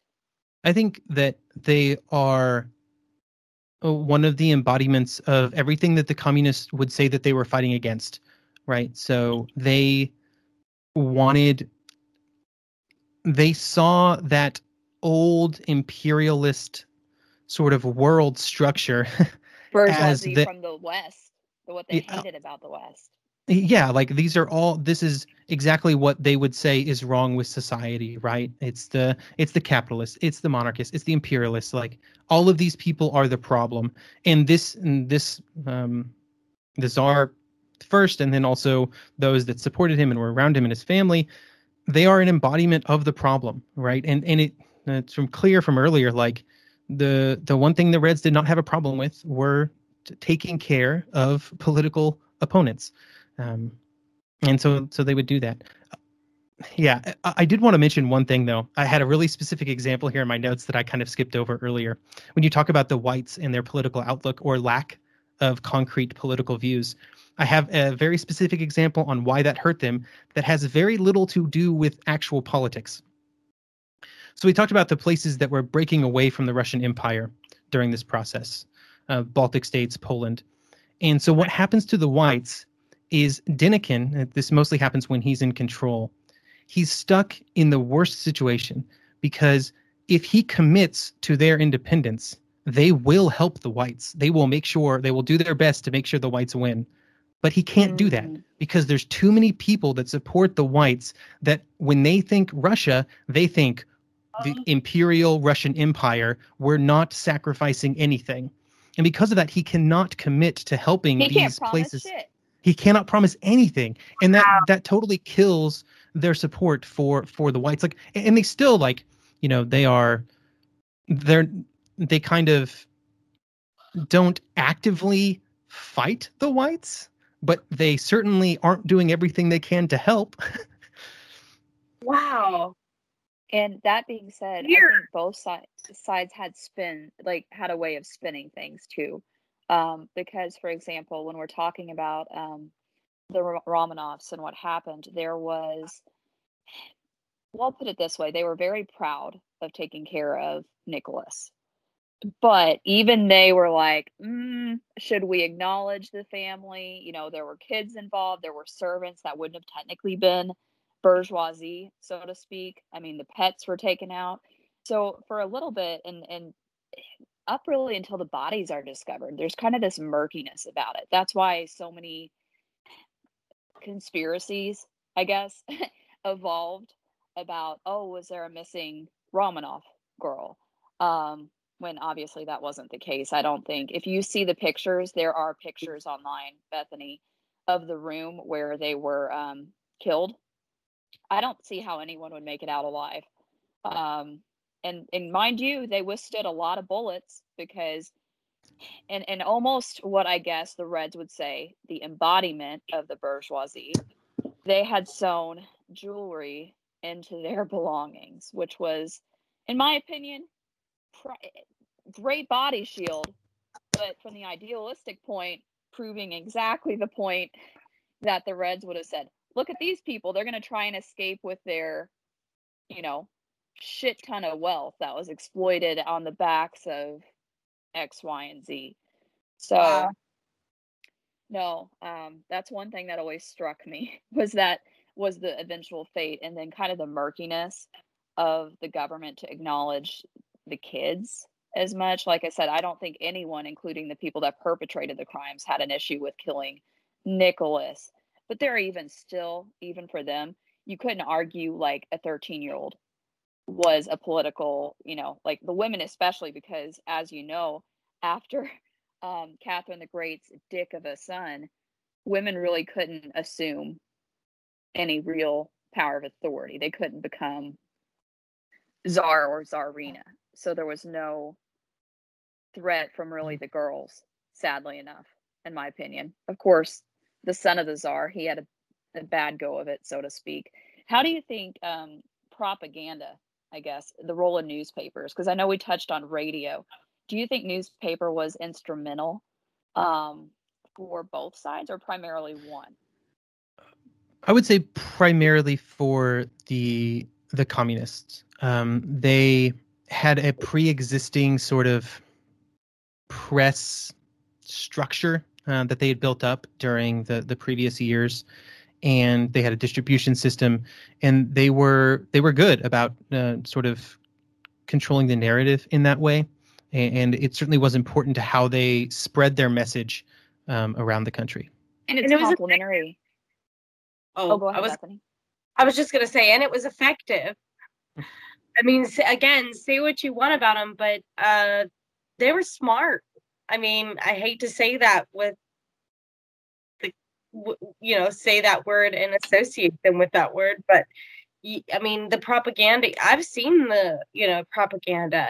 I mean, they did well, just like they exploited the people that were coming in as foreign. Oh, the foreigners are taking over.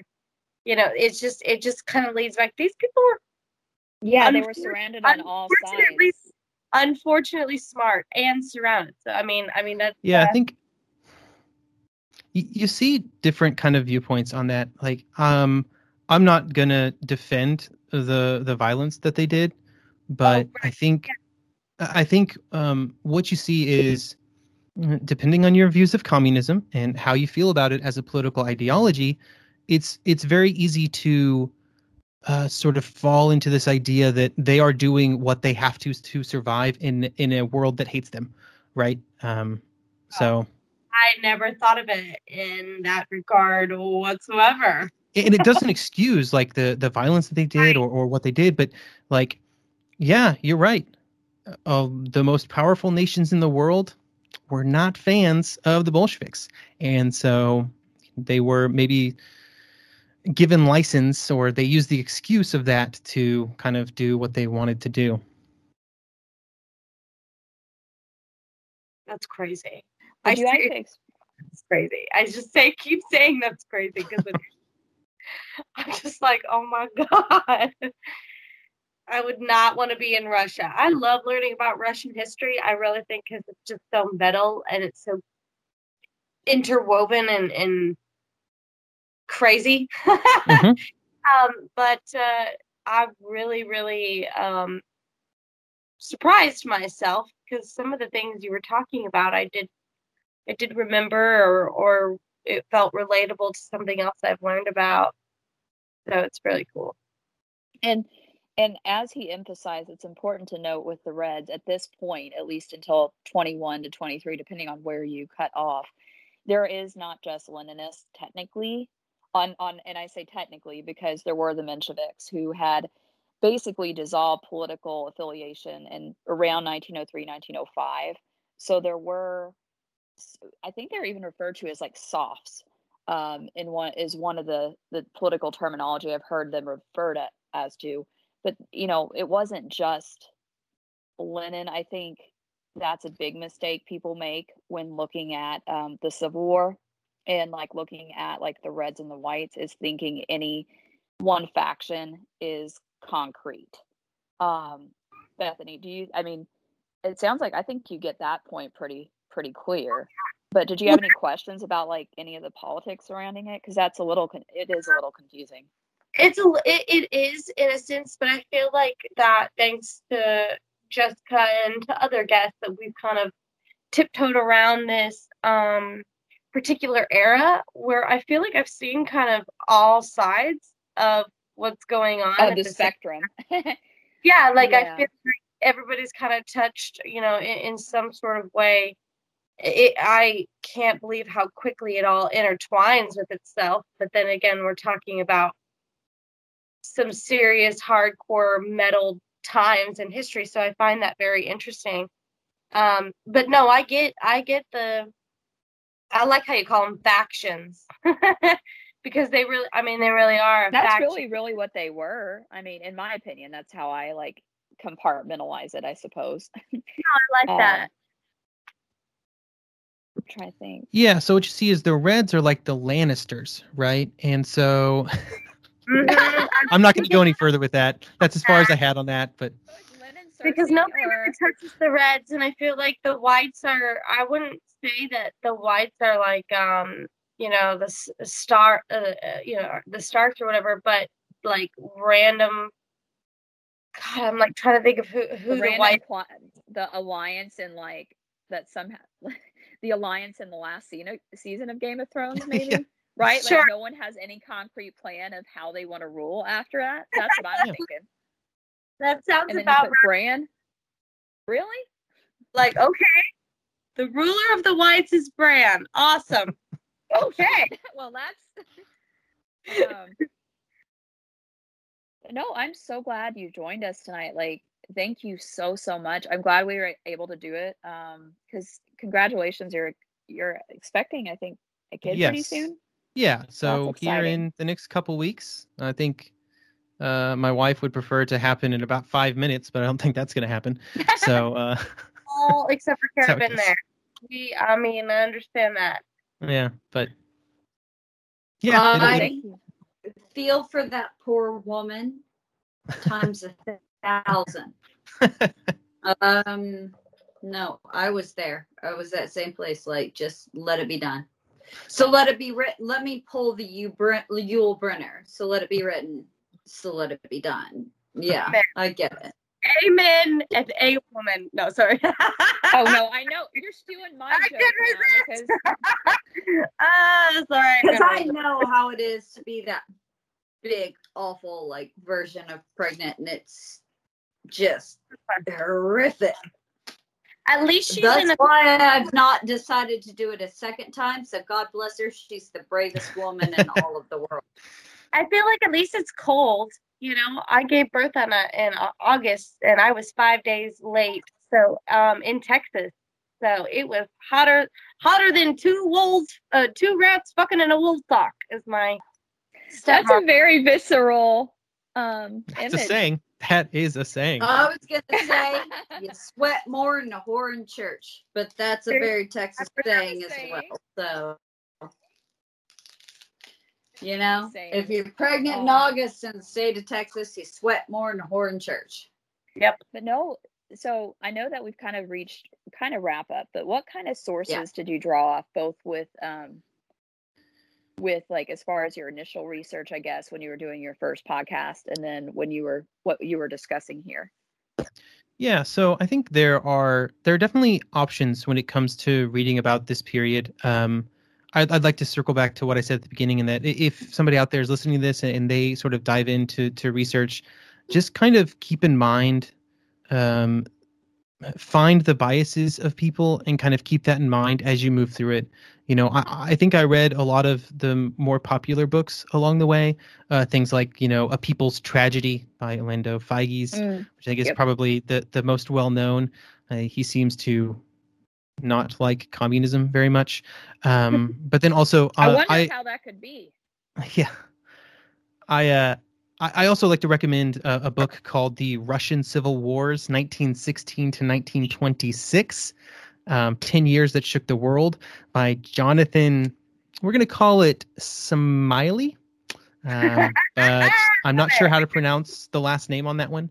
But that's just the Russian Civil Wars, 1916 to 1926. You'll find it out there.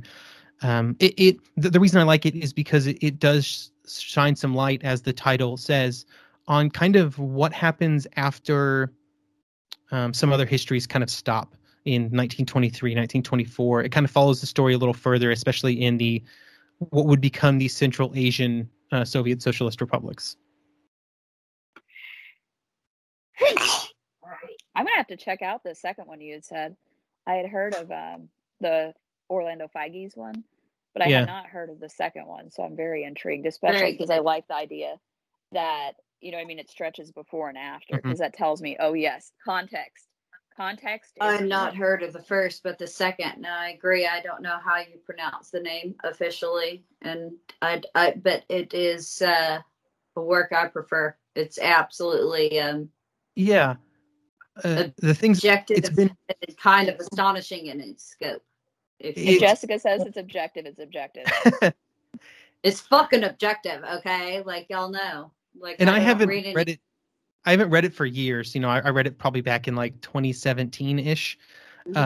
But the one thing I remember about it is that it does a good job of breaking out into its own specific areas. Like when it talks about the Greens or the Blacks or events happening in specific areas, it doesn't get lost in the wider narrative as much. Yeah, it doesn't get lost in the wider narrative, and by lost in the wider narrative, and you can stop me if I'm wrong. I think a lot of things get quote unquote. Hold on, I'm sorry, guys. I had to plug in after. There we go. I had to plug in after my power loss. What I mean by it doesn't get lost in the common narrative if it's not there to just particularly paint a picture in broad terms. It does get down into the nitty gritty, but it also never loses sight of what the overview is. If you there are a lot of books that if they get into that kind of down and dirty exploration, if you will, they sometimes lose sight of what the overarching narrative is, and then they also either compromise to make the narrative or they compromise to make a fact. And I think this one walks the line very, very well. I think it's a really good way of putting it, for sure. It's a complicated story. The first one, though, I am definitely putting on my reading list because I have actually never read that. So I think it's worth a read.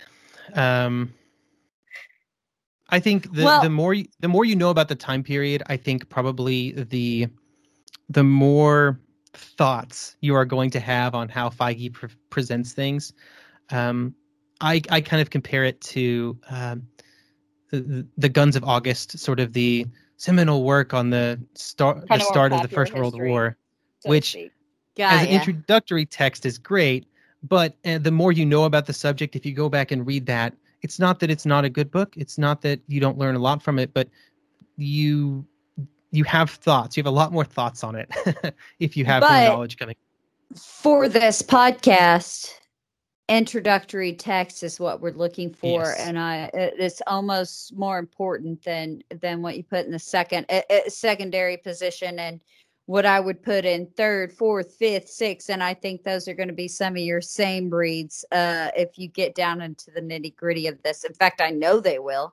I can name off the top of my head, but the point is, I have never read like just a comprehensive narrative book because it's something I'm familiar with, which I think would benefit me a great deal just reading that. And I think it's going to benefit everybody out there, no matter what span of history you're at, to just get the basic narrative and go forth from there. So that whether it be that you're teaching it or just talking about it with your friends at a fucking bar, like you have a general narrative that you can present, because that's not something we've done on this podcast. It's not something that I've ever developed in a general narrative.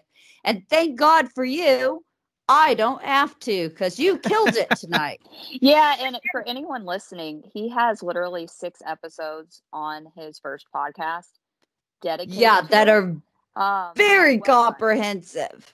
In my opinion, between him and then now Mike Duncan exploring the Revolution in his latest series, there's nowhere else you need to go for a podcast. I know you have thoughts on Mike Duncan, but for the same reason that the popular history is good, it's a good way to dip someone's toes into their water. Like, because, like I said, leaving Duncan out of it. Well, okay, first, fine. Wes All right, well, Shrek. Wes is Duncan. a better fucking historian. Sorry. So, whatever. We can get into the Duncan shit to follow. I know, God knows I love a journalist.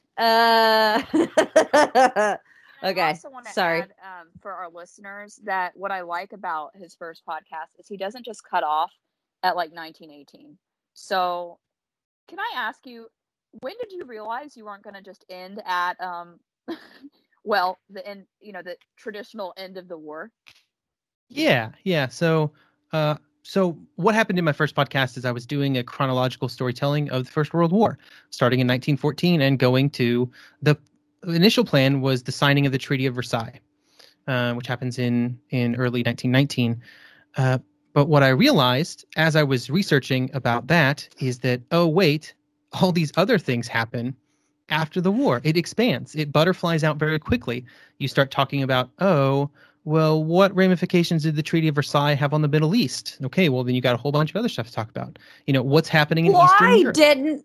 Why didn't Woodrow Wilson include that racial equality clause? And why did Japan come at us for that? Yeah. Oh my God. I just want to sing Aladdin's Whole New World. When you get to like the Treaty of Versailles, the way you explained, like it opened up, I just wanted to start background singing A Whole New World. So I'm sorry. So to continue what you were saying, you were doing like you thought you were going to do Versailles and that was it. Yeah. At what point were you realizing, okay, this is expanding. Oh no, this is not going to be the end of the war. I think it was actually the Russian Civil War that kind of drove that a little bit, because what kind of ended up happening is after I was doing the Versailles episodes, got done with the research for that, I was doing some additional reading about sort of the consequences in Eastern Europe. And so that then led me into the Polish-Soviet War, which then made me be like, I have to talk about the Russian Civil War or the Polish-Soviet War is not going to make any sense. And I have to say that, the events of, let's call it 1918 to 1923-ish in Eastern Europe are some of the most fascinating things that I read about during that project. I think it's really interesting to see these nations trying to create themselves in a sometimes hostile environment. And then also, all the Russian Civil War stuff that we've talked about today. So, it just kind of kept going, right? It kept expanding out further until eventually I kind of ended up stopping when the story, because you're telling a chronological story of the First World War, at some point the threads of the First World War kind of end, and you start talking about the threads for this other war that happens, 20 years later. And so that's when I decided to end it. You're like, oh no, yeah, this is going to be more of a, and to further your point, like, when did you decide, okay, did you know all along you wanted to do a Second World War podcast, or did that just no come to you? That was never the plan, because up until probably 2018, so this would have been when I was talking about the German spring offensives of that year, I was frankly scared of trying to do a Second World War podcast. It is hard to quantify how much bigger of a story it is than the First World War. I think you could very easily spend 4 years of episodes just talking about the events in Russia from 1941 to 1945, whereas I spent 5 years talking about the entire of the First World War. My plan was always to do something else, but then near the end of the history of the Great War, I just kept reading up in history because I was curious about what was happening, and then I just was like, well, I guess I got to keep going. I can't just stop. But there were other ideas that I was going to transition to that didn't end up I'm happening. curious. What are you allowed to share what those ideas are? Sure. I don't know if so. I was going to do an exploration podcast, a history of exploration, but then somebody started one of those and essentially made exactly the podcast that I was going to make, down to some of the topics. And then I came very close in 2014 to making a naval history podcast that would have went from pre-Napoleonic until the end of the Second World War. Oh, that would be very fitting with, all the resurgence in Napoleonic history. Yeah, but eventually, those ideas got kind of swept under the rug, and I have plenty of naval research to do. You have plenty of naval history in front of you. Yeah. I mean, it's almost like there's a lot having to do with naval confrontation in World War II. Wow. But I guess, and now, when did you decide to start where you have with your new podcast? Because that's a natural follow-up, I suppose, to the questions I've already shot at you. Yeah, so I knew coming into the new podcast that I really wanted to do the interwar years justice, right? One of the things I always regretted about the first podcast is, first of all, I was an idiot. I had no idea what I was doing in 2014 when I started, and I made some really poor choices. And one of those poor choices was not spending enough time on the lead up to the conflict. Because I thought dove head first. Yeah. Oh yeah. I mean, the first note of, hey, I should make a podcast. How hard can it be? Was in, I think, like late May 2014, and I released the first episode on July 24th or whatever. And so I didn't have a lot of lead time. But this time I was like, I'm going to do the interwar years justice, and I think that has been very rewarding for me. I think there's a lot of really interesting history there that gets glossed over as people just race to what I've been referring to for the last year as the Panzers in Poland moment, which is what a lot of histories get to either start at or get to as fast as possible. Huh. That's really cool. Like, I have such admiration for, like, I guess how much you've taken on. Like, at this point, I'm pretty sure you know the enormity of World War II and everything surrounding it. But I just think you do it in such good bite-sized chunks, because the other thing I wanted to point out, like, length time. So if you look at the first podcast, the first show he did, for the episodes pertaining to, like, the Russian Civil War, what we've been talking about, each episode is roughly 25 to 30 minutes. So it's very digestible, very easy to listen to and fit in a sitting. That's what's so great about your podcasts, actually. So one of the things I've really tried to do, and one of my big philosophies around not just the podcast, but also trying to impart history knowledge on people, is that the worst thing you can do, and this actually ties back to something Jessica said earlier, is you're always at danger of, because I make a military history podcast, I say you're always at danger of platoon chasing and rivet counting. So you have to be careful to not, spend a crazy amount of time talking about the troop movements in a specific battle to specific places at specific times, or the specific caliber of guns and shell velocities and things like that. Because you lose people, right? And when you're trying to talk about history, when you want people to learn about history, that isn't necessarily the important information that you want them to get, right? You want them to get why things are happening and what were the consequences of those things, not this specific unit moved to this tree line at 6:45 a.m. on July 7th, 1864. I'm thinking Red Badge of Courage kind of thing. Yeah, when you say that. As your average history Joe, that is not something I'm going to remember at all. But at the same time, like, you also have to calibrate the detail correctly, or you end up, giving you end up giving information upon which bad assumptions are made or bad Jessica conclusions is are saying drawn. amen right now. Like I can see the amen in her eyes. Yeah. That's so well articulated. I don't think even Jessica could have said that better than you, at least certainly not as succinctly. How long have you been interested in history? Like, has this been a lifelong passion? Has this been... I was born in 1988, just to properly date myself.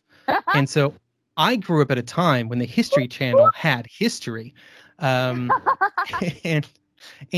my father was super into it, and so that's... Man, I've been preaching that for years. I also was born in 88, and I don't know what the fuck happened with ice road truckers, aliens, and the Hitler Channel, but that's where we live these days.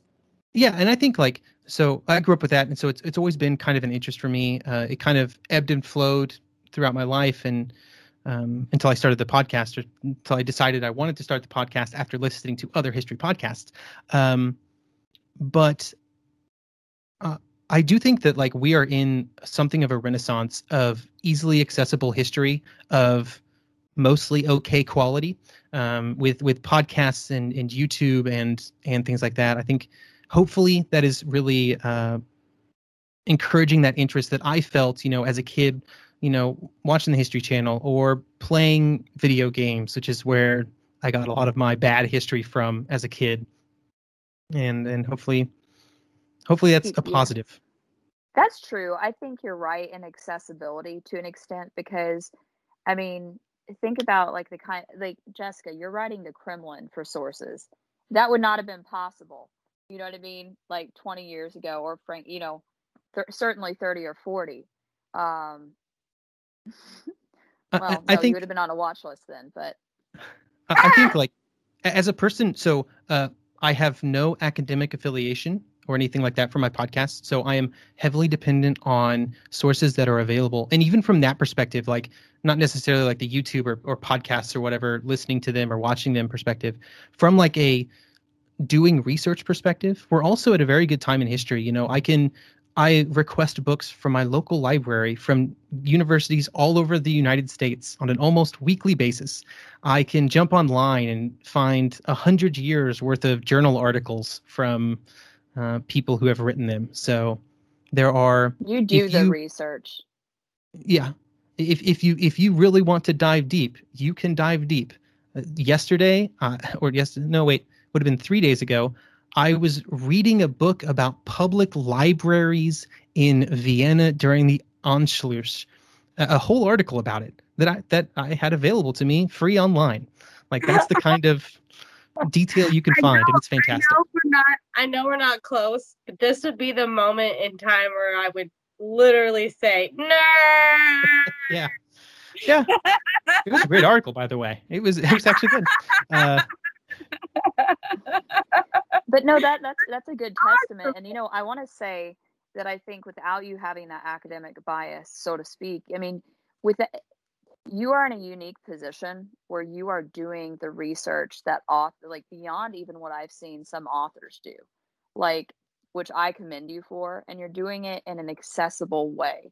Like Jessica, I know you were just like, you were listening to him talk about journal articles, and I could imagine how happy you were in that moment. Like, and it shows to me the testament of how important it is to not just have the same kind of people on shows and the same kind of people talking. Does that make sense? Like, yeah, definitely. I do want to throw out there that I think there is a difference between what I do and what I am going to use the term real historian. You can take from that phrase whatever you want, because some people get very concerned about how you use that phrase. But the difference between me and somebody who is sort of a historian in academic sense, I would say capital historian, right? Like sure, capital H historian. I have learned. I've learned a lot of things. One of the things I've learned over the years is to not call myself a historian. It makes people angry, and it's because, and I think I can see where they're coming from, and I in some way agree with it in that I am not doing original research, right? I am not diving into primary sources as much as I would like to sometimes because they're not available to me. And so the research that I can do does have limits, and both in what I have access to, but also in the time I have to dedicate to things. This is still a side thing for me. I have a real job that I do most days. So I feel that so hard. I really do. I work a call center. Can I make the argument that I don't think it makes a damn bit of difference, because I will tell you, if you don't think historians use secondary and tertiary sources almost as much as they use primary sources, let me tell you, half of those, most of them are not able to translate and have to use generally a literary historian or a literary PhD. I know, I've been there. Honest to God, it's not vastly different. What I think, and this is my opinion, separates a true historian from a non-historian, and I'll say this at the armchair level and everything else. Again, it's objectivity.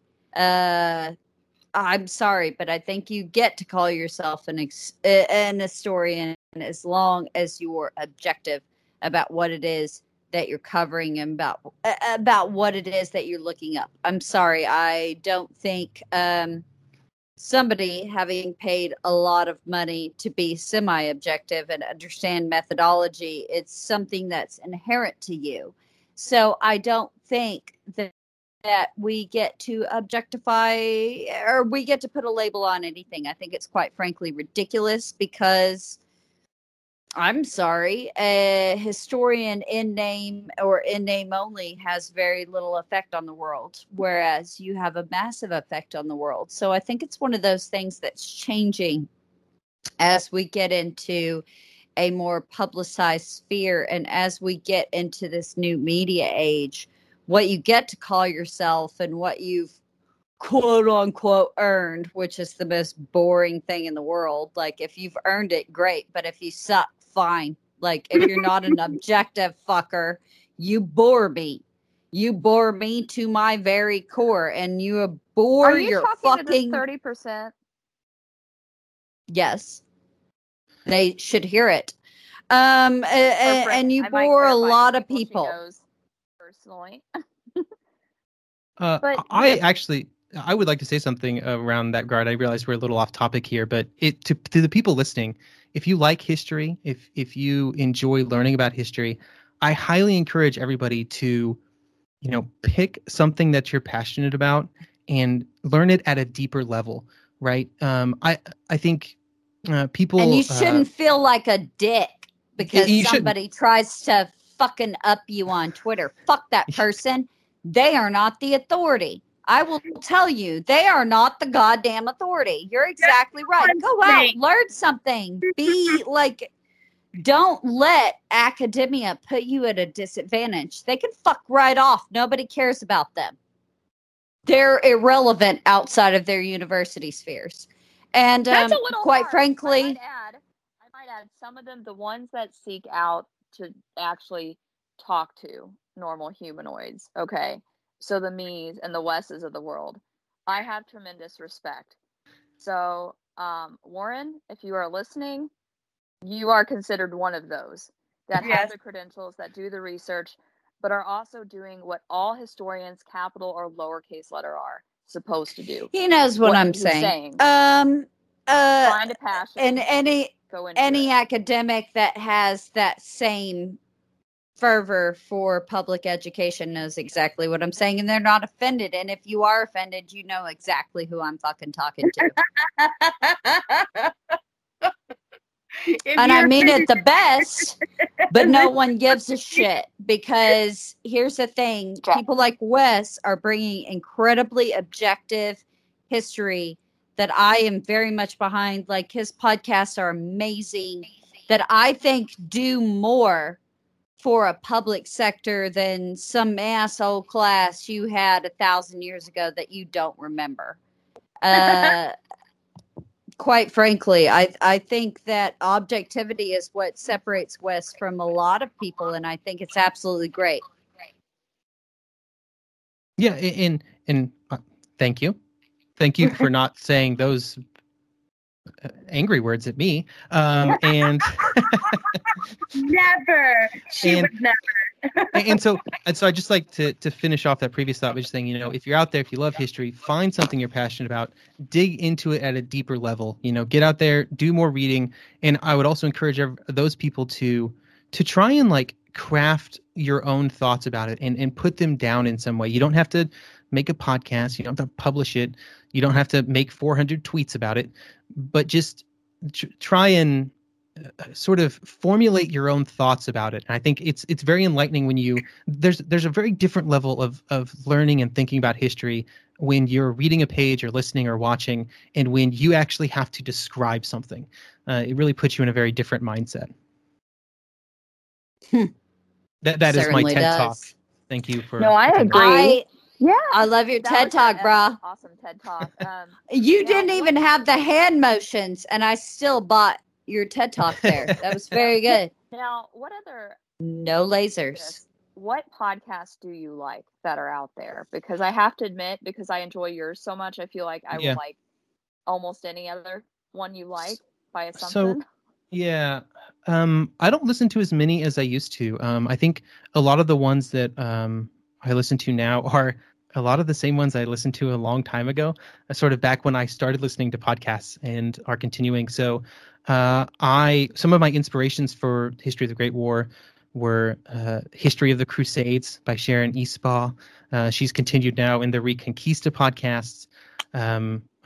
Mike Duncan was an influence on me, as he was many podcasters that I've talked to, at least from the independent circuit. It's true, Jessica. You can't.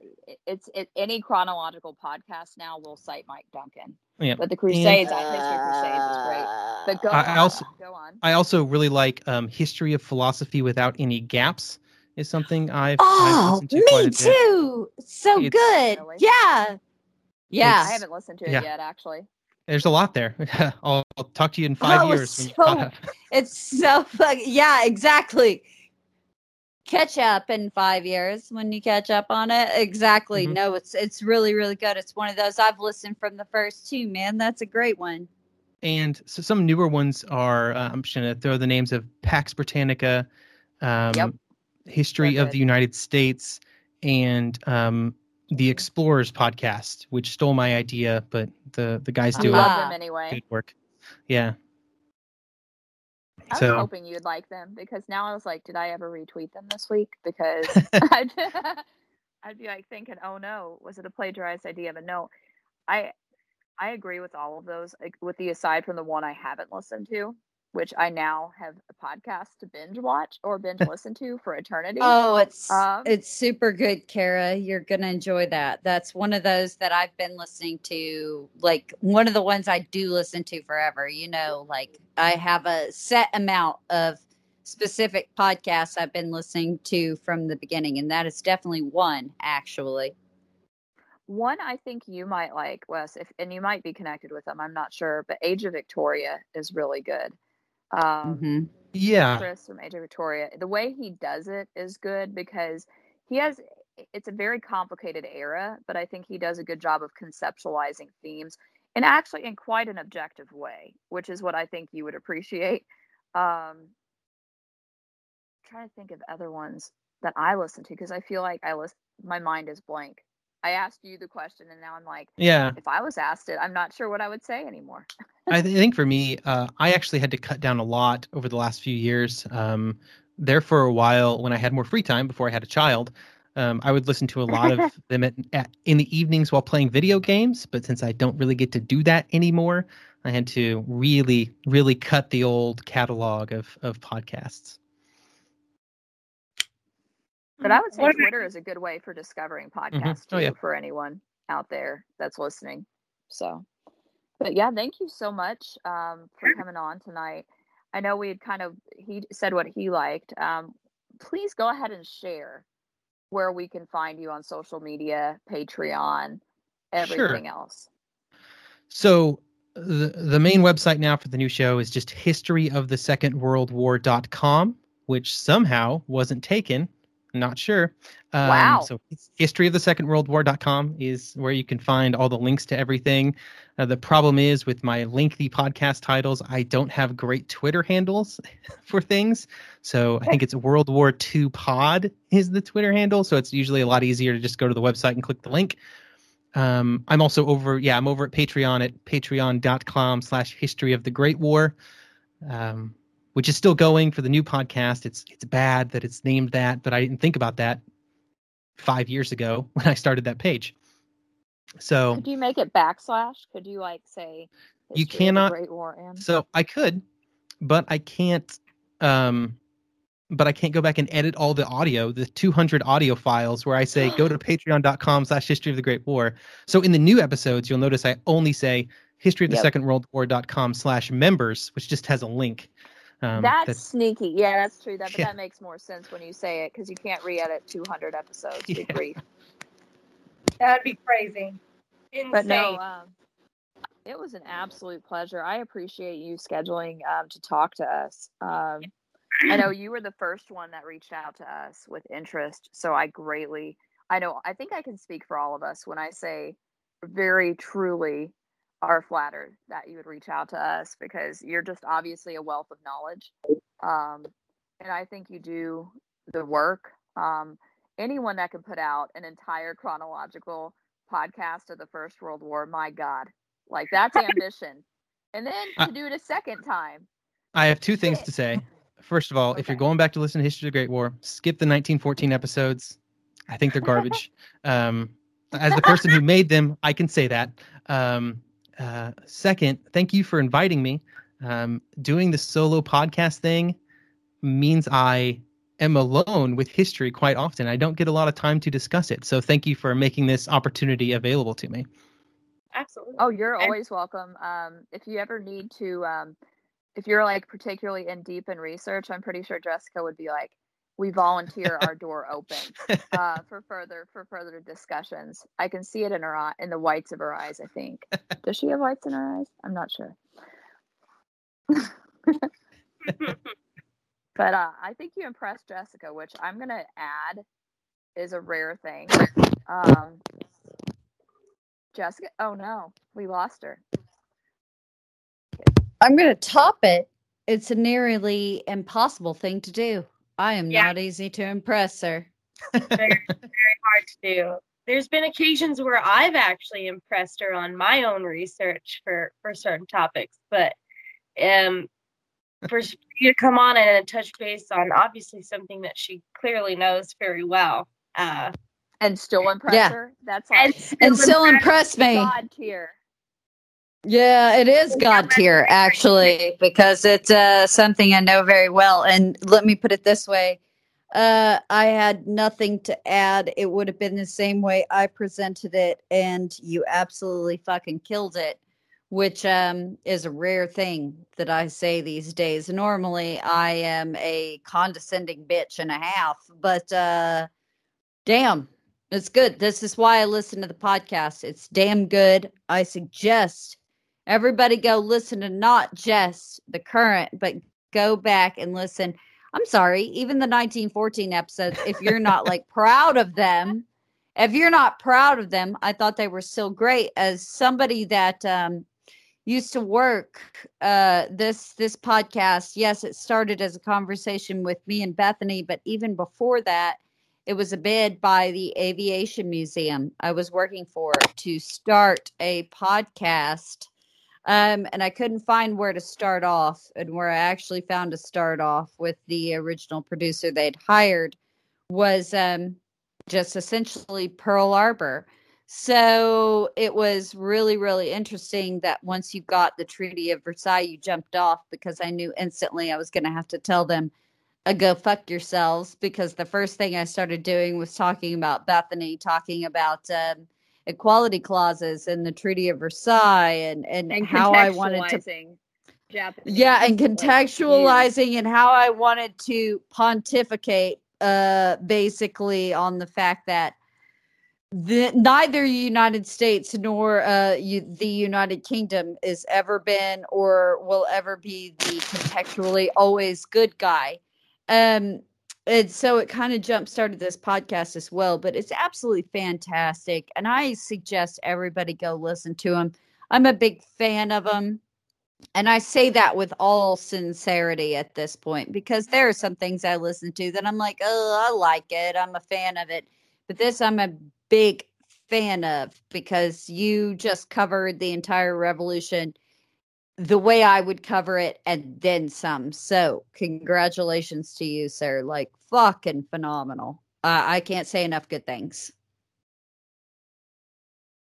Very much. I'm fucking pumped about it. So but really quickly, I wanted to add, is there anywhere that anybody can follow you personally that you want to add, Wes? Yeah, so you can follow me on Twitter at Wesley Livesay. That's WASLEYLIVESAY. If you can find the one for the podcast, look at the description. I'm pretty sure my name is in there. I kind of tried to link all those together recently. But yeah, that's pretty much the only place I am online. I realize I'm old now. I'm an old because I don't have a TikTok. Is it TikTok these days? I don't know. I'm too old to know. It's all right, man. I'm too old to know too, and Twitter is my primary outlet. Had a personal one. I think I legit only just followed your. I've always followed your other handle, but I'm shocked. Pretty sure it's in his bio there, if I'm correct. It is. And then if you find him on Twitter easily, it'll link to History Great War and World War II pod. So awesome. So Kara, where do people find you? And go ahead and plug your additional stuff as well. Me? Okay. You can find me on Twitter. It's at Kara DiDamizio. Just my first name and last name. You can also, I have Instagram, but I'm not even going to emphasize it because I don't really use it anymore.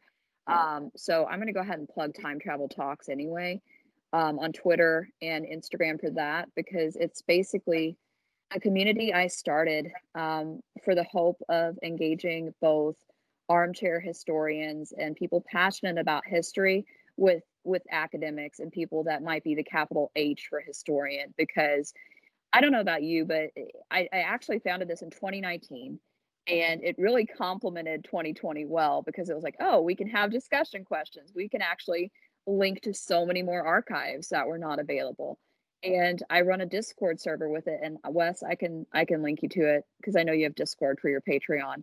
But it's a community of podcasters, authors, again, your amateur historians or armchair historians, because I don't like the word amateur in any case, to kind of talk, to be able to both chit chat, but as well as share resources, promote content, generate discussion. We plan to launch with formal discussions again soon.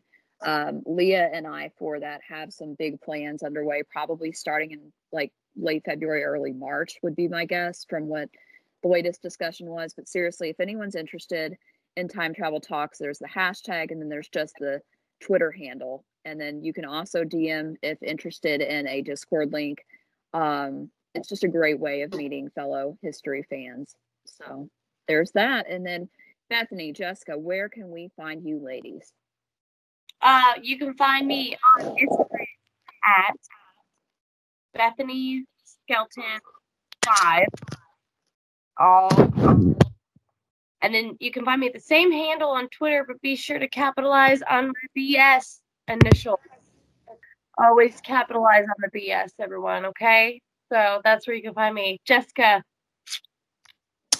You can find the show at bodycounthistorypod.com. Again, you guys know I'm working on that website currently, and it was a more fierce undertaking than I initially thought, because I'm a perfectionist, and so I spend hours a day on what the landing page may look like. So it's been a lot of fun for me, but also you can follow the podcast at Body Count Pod on Facebook, Twitter, Instagram. We are constantly posting for all of that shit. Bethany is our marketing fucking mogul. She does an amazing job, and I have to give you huge fucking props and thanks, Bethany, because Jesus Sometimes Christ I knows. sneak on it now, honestly.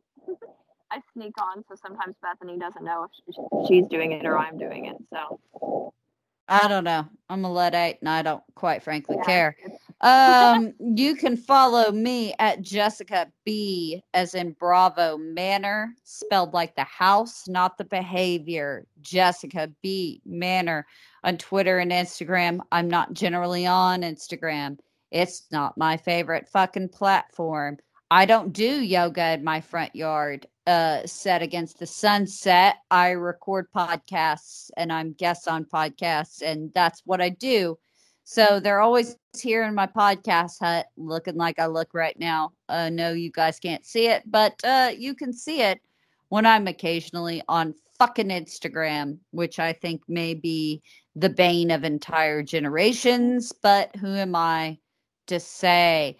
That being said, I am on Twitter a lot. So, guys, that's going to do it for us this episode.